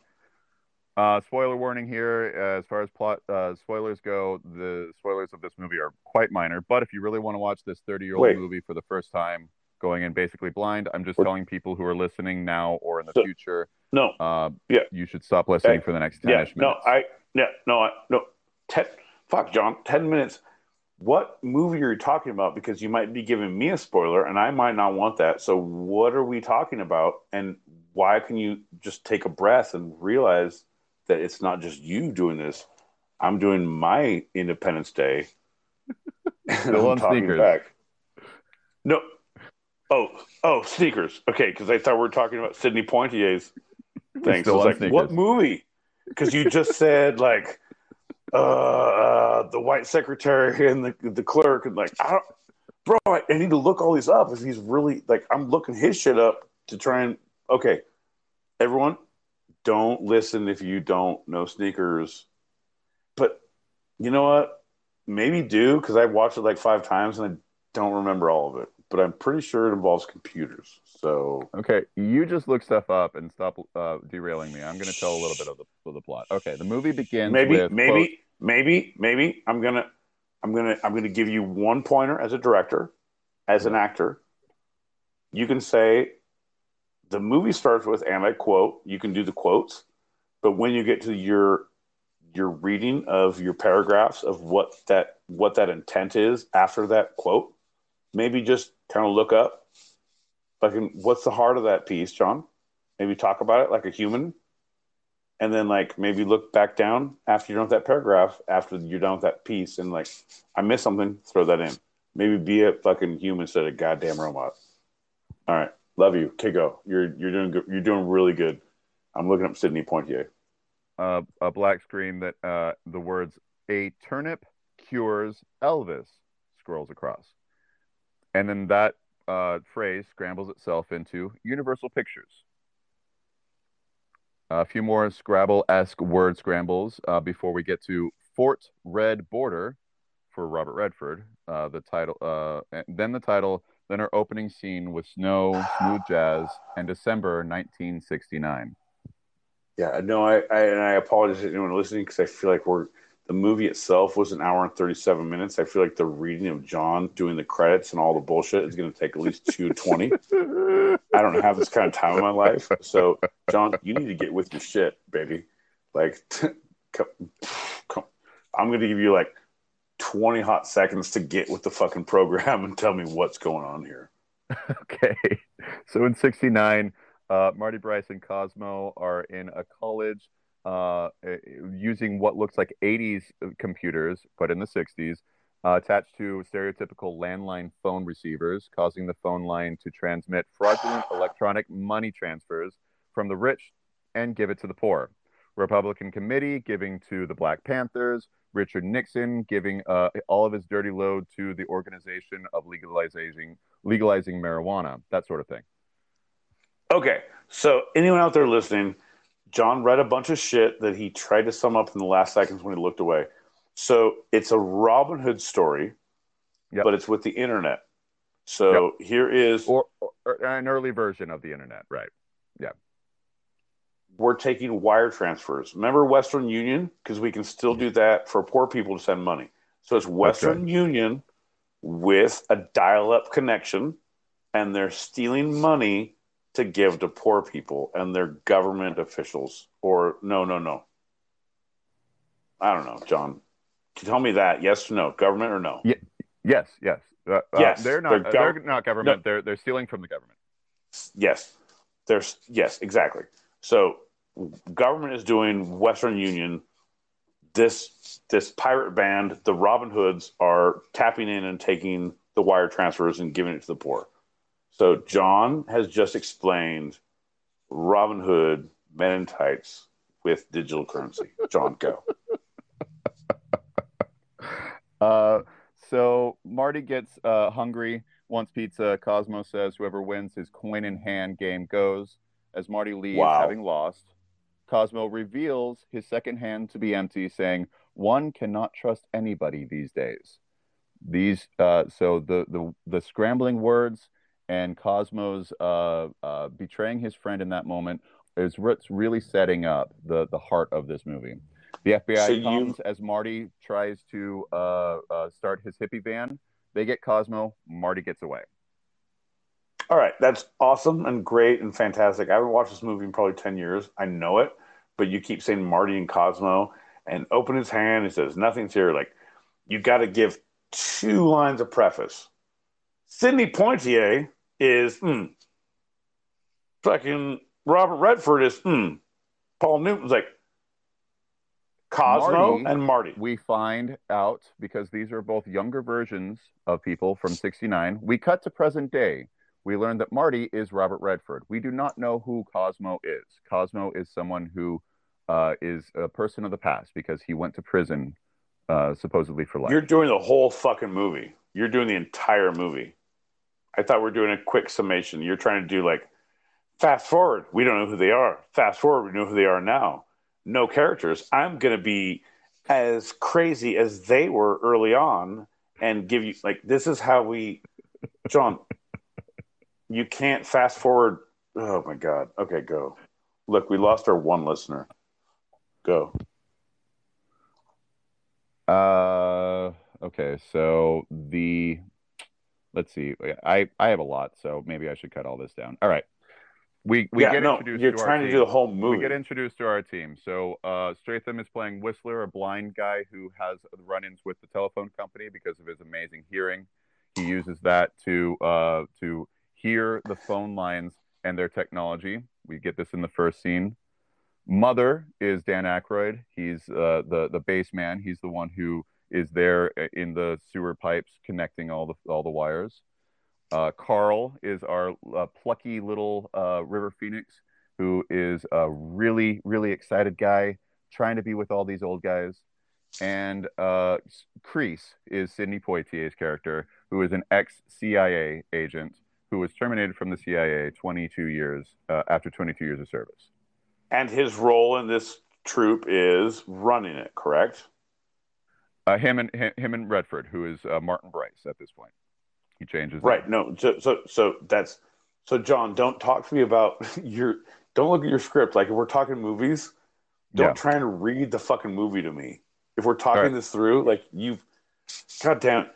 So meanwhile, then Rutherford and just, all right. So we got a team. You guys know Voltron? All right. Voltron.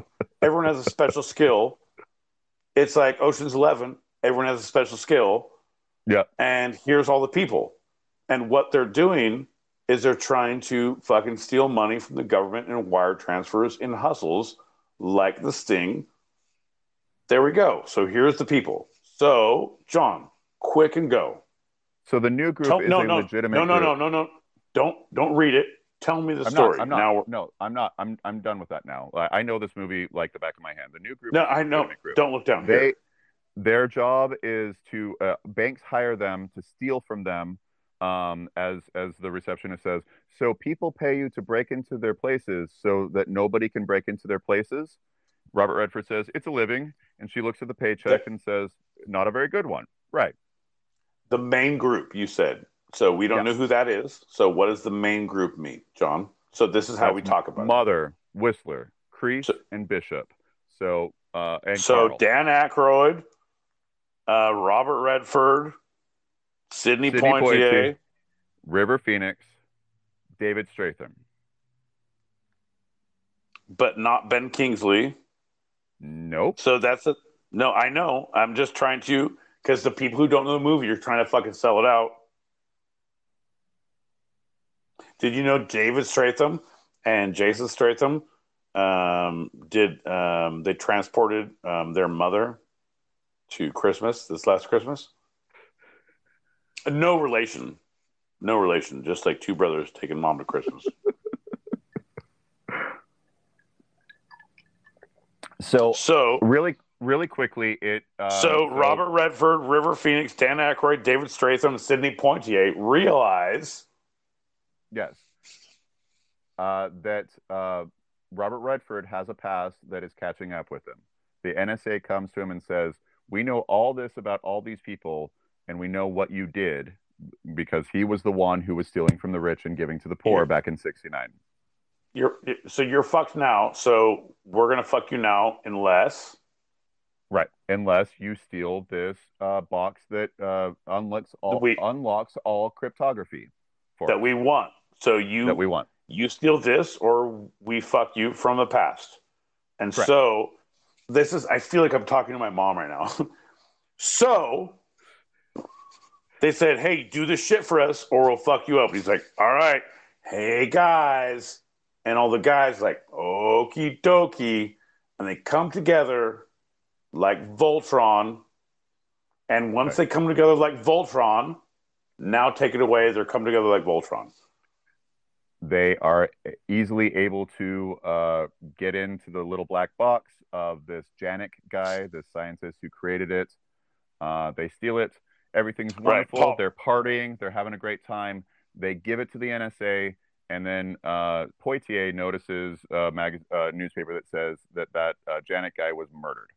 They didn't do it, and he knows something's up. So he gets Redford in the car. They zoom away, and they don't have the money. They don't have anything else. They gave the black box away. All seems lost, right? Uh-huh. This is the worst Siskel and Ebert episode I've ever been part of. Like you're not good at movie telling or episodes right now. Like I've kind of tuned out. Like we like you're not just no There, continue and finish whatever you're gonna do. Finish, go. there's a moment where Redford runs into an old KGB officer, Gregor, and now we're thinking, oh, it might be the Russians involved because this is '92. This is right after It's the always the fall. fucking Russians, John. Continue. That's right. Actually, that's a perfect thing because they really use that as a beautiful Just red finish the herring, movie. and it was never the Russians. It was It all never is. internal. It's always the Ukrainians, John. Go ahead. Cosmo, who was believed to be dead, is actually the one who's behind it all. His old friend, now turned enemy, has betrayed him. Cosmo, because John likes to use fucking character names instead of people. He hasn't mentioned Paul Newman or Ben Kingsley because the originals were only Robert Redford, River Phoenix, Dan Aykroyd, David Statham, Sidney Poitier. He hasn't mentioned the other ones because his friend. Since Paul Anyway, Newman is not in it whatsoever, it's Ben Kingsley. Funny enough. no, it's. This is where we differentiate the two sided of the fun of the series. Like this is not fun or funny or any. You're not good at movies or retelling them. And then meanwhile, back at band camp. All right, so it was Ben Kingsley all the while, and he says, "Oh, I noticed a newspaper, and it looks like he's been killed, and maybe it was fucking the butler who did it." And it's like, "Oh no, I'm only Mrs. Peacock." And so I know we saw your pronouns. We actively know, says Professor Plum, and we all, John, we get it. So continue the movie, into the movie, go. Yeah, Redford thought it was the NSA, wasn't the NSA. He goes to Gregor. They're in a car together. Gregor gets pulled over by the FBI. He offers him asylum, and as Martin, who is Redford, gets out, Gregor says, "You won't know who to trust." Martin gets out. The FBI find his gun, and then they use his gun to kill Gregor and his driver, and say too many secrets. So not only was it not the NSA, it was also not the FBI. It was all the same guy doing it the same. Fool me once, shame on me. Fool me twice, you ain't gonna fool me again. It was literally like that.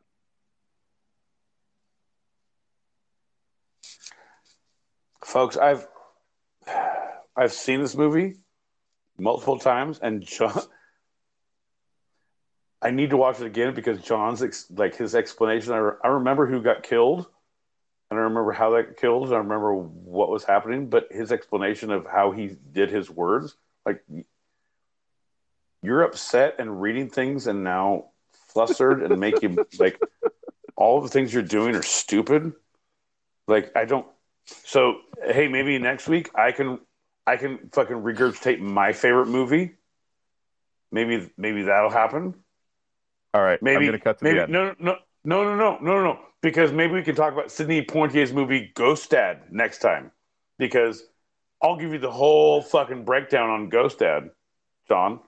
Bill Cosby. We're Sidney Poitier. I don't know who else is in it. You'll have to wait for the fucking recap. You're not done yet? Okay, so he shot him and said too many secrets, and now John's gonna keep fucking talking. Jesus Christ.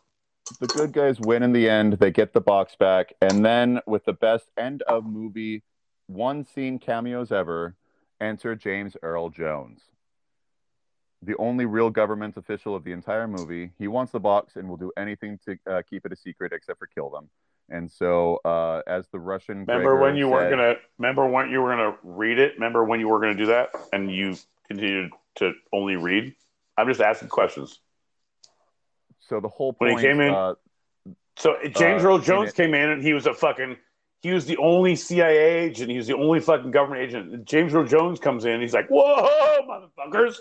And we all like, "Bah!" And then John, he takes the box, and the lead character says, the Russians say their codes are completely different from ours, so it's not going to work for them. It'll only work for spying on us. And I think that's a huge crux of the movie because it's all internal. The themes of this movie are looking how right devious here, our governments are to our own people. How greed and power can destroy friendships, but how loyalty and trust can really bind people together in a beautiful way.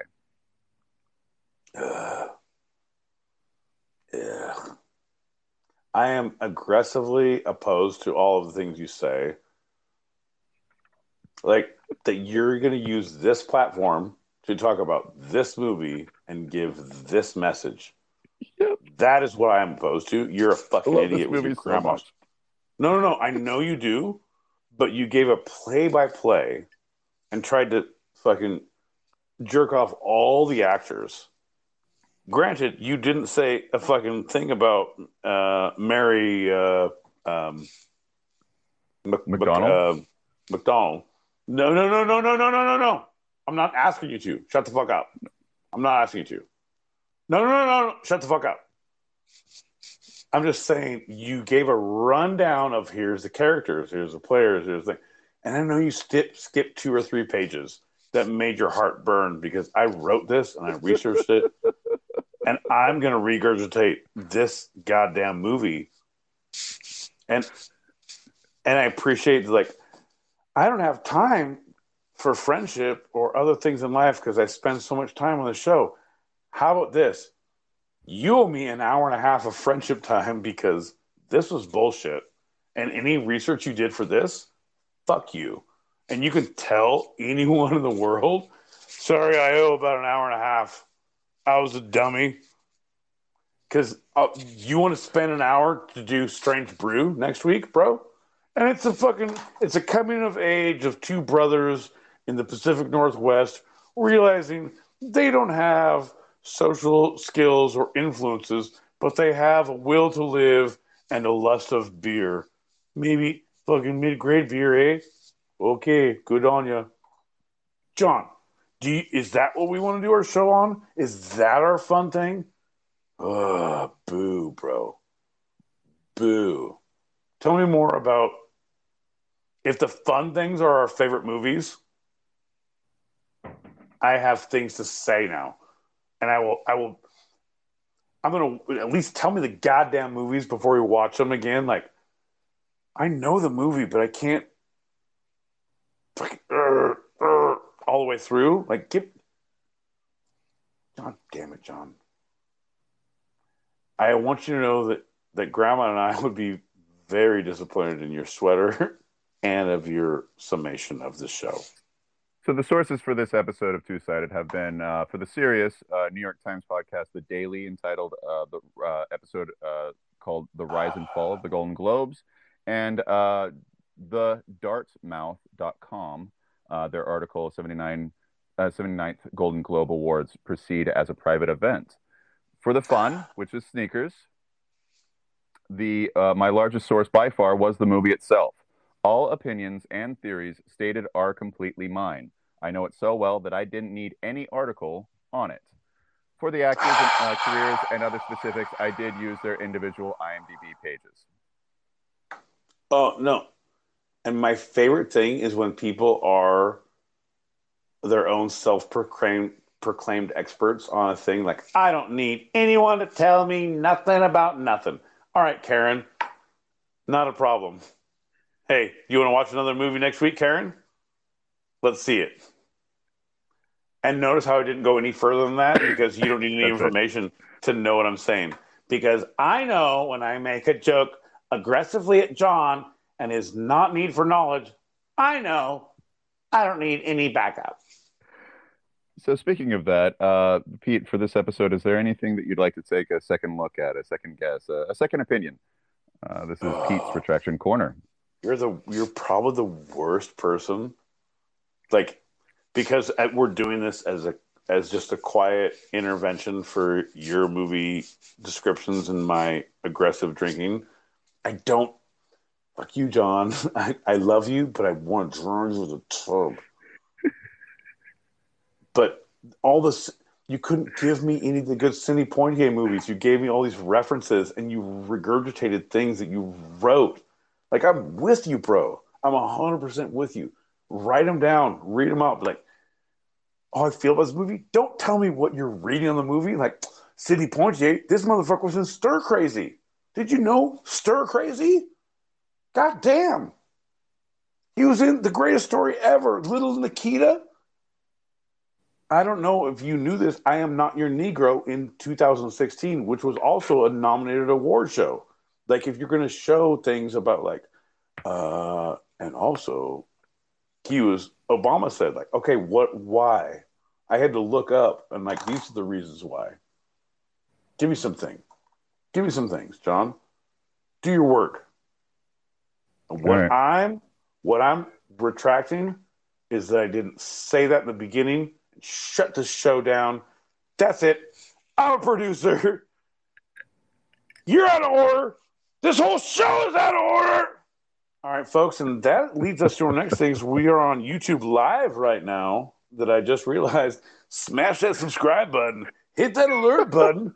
Tell John his grandma sweater looks delightful. Also, we're going to list you no, don't do that. A whole list of our Sidney Poitier favorite movies. Separate but equal. Hanky Panky, Children of the Dust, Edge of the City, Brother John, The Slender Thread, Mandela, De Kirk. That is what you're saying. You said The Clerk? Mandela and de Klerk. Oh, you did not enunciate. There's not enough emphasis on your syllables, John. And that is what we're brought to you by Grandma Sweaters.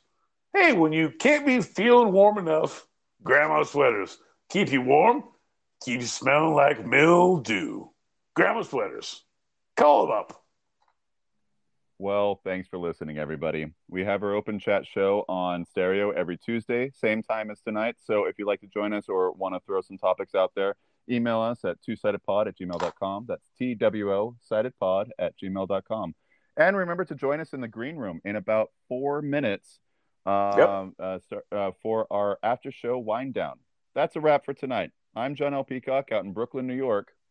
And I'm my boy Pete, and you can watch Mark of the Hawk, Cry, The Beloved Country, the Something of Value, The Willoughby Conspiracy. Fast forward any of these great Sidney Poitier movies to see why he's the best of the best down in Southern California. This was our show. Join us live next and every Thursdays, 5 p.m. Pacific, 8 p.m. Eastern, as we talk about the two sides of life, the fun and the serious, here on Two Sided. Let's hear that didgeridoo, John, because Daddy needs a little do in his life. Oh, it's like a sound bath for stupid people. It washes over you like cascades of nope, nope, nope, nope, nope, and I adore it. Cheers.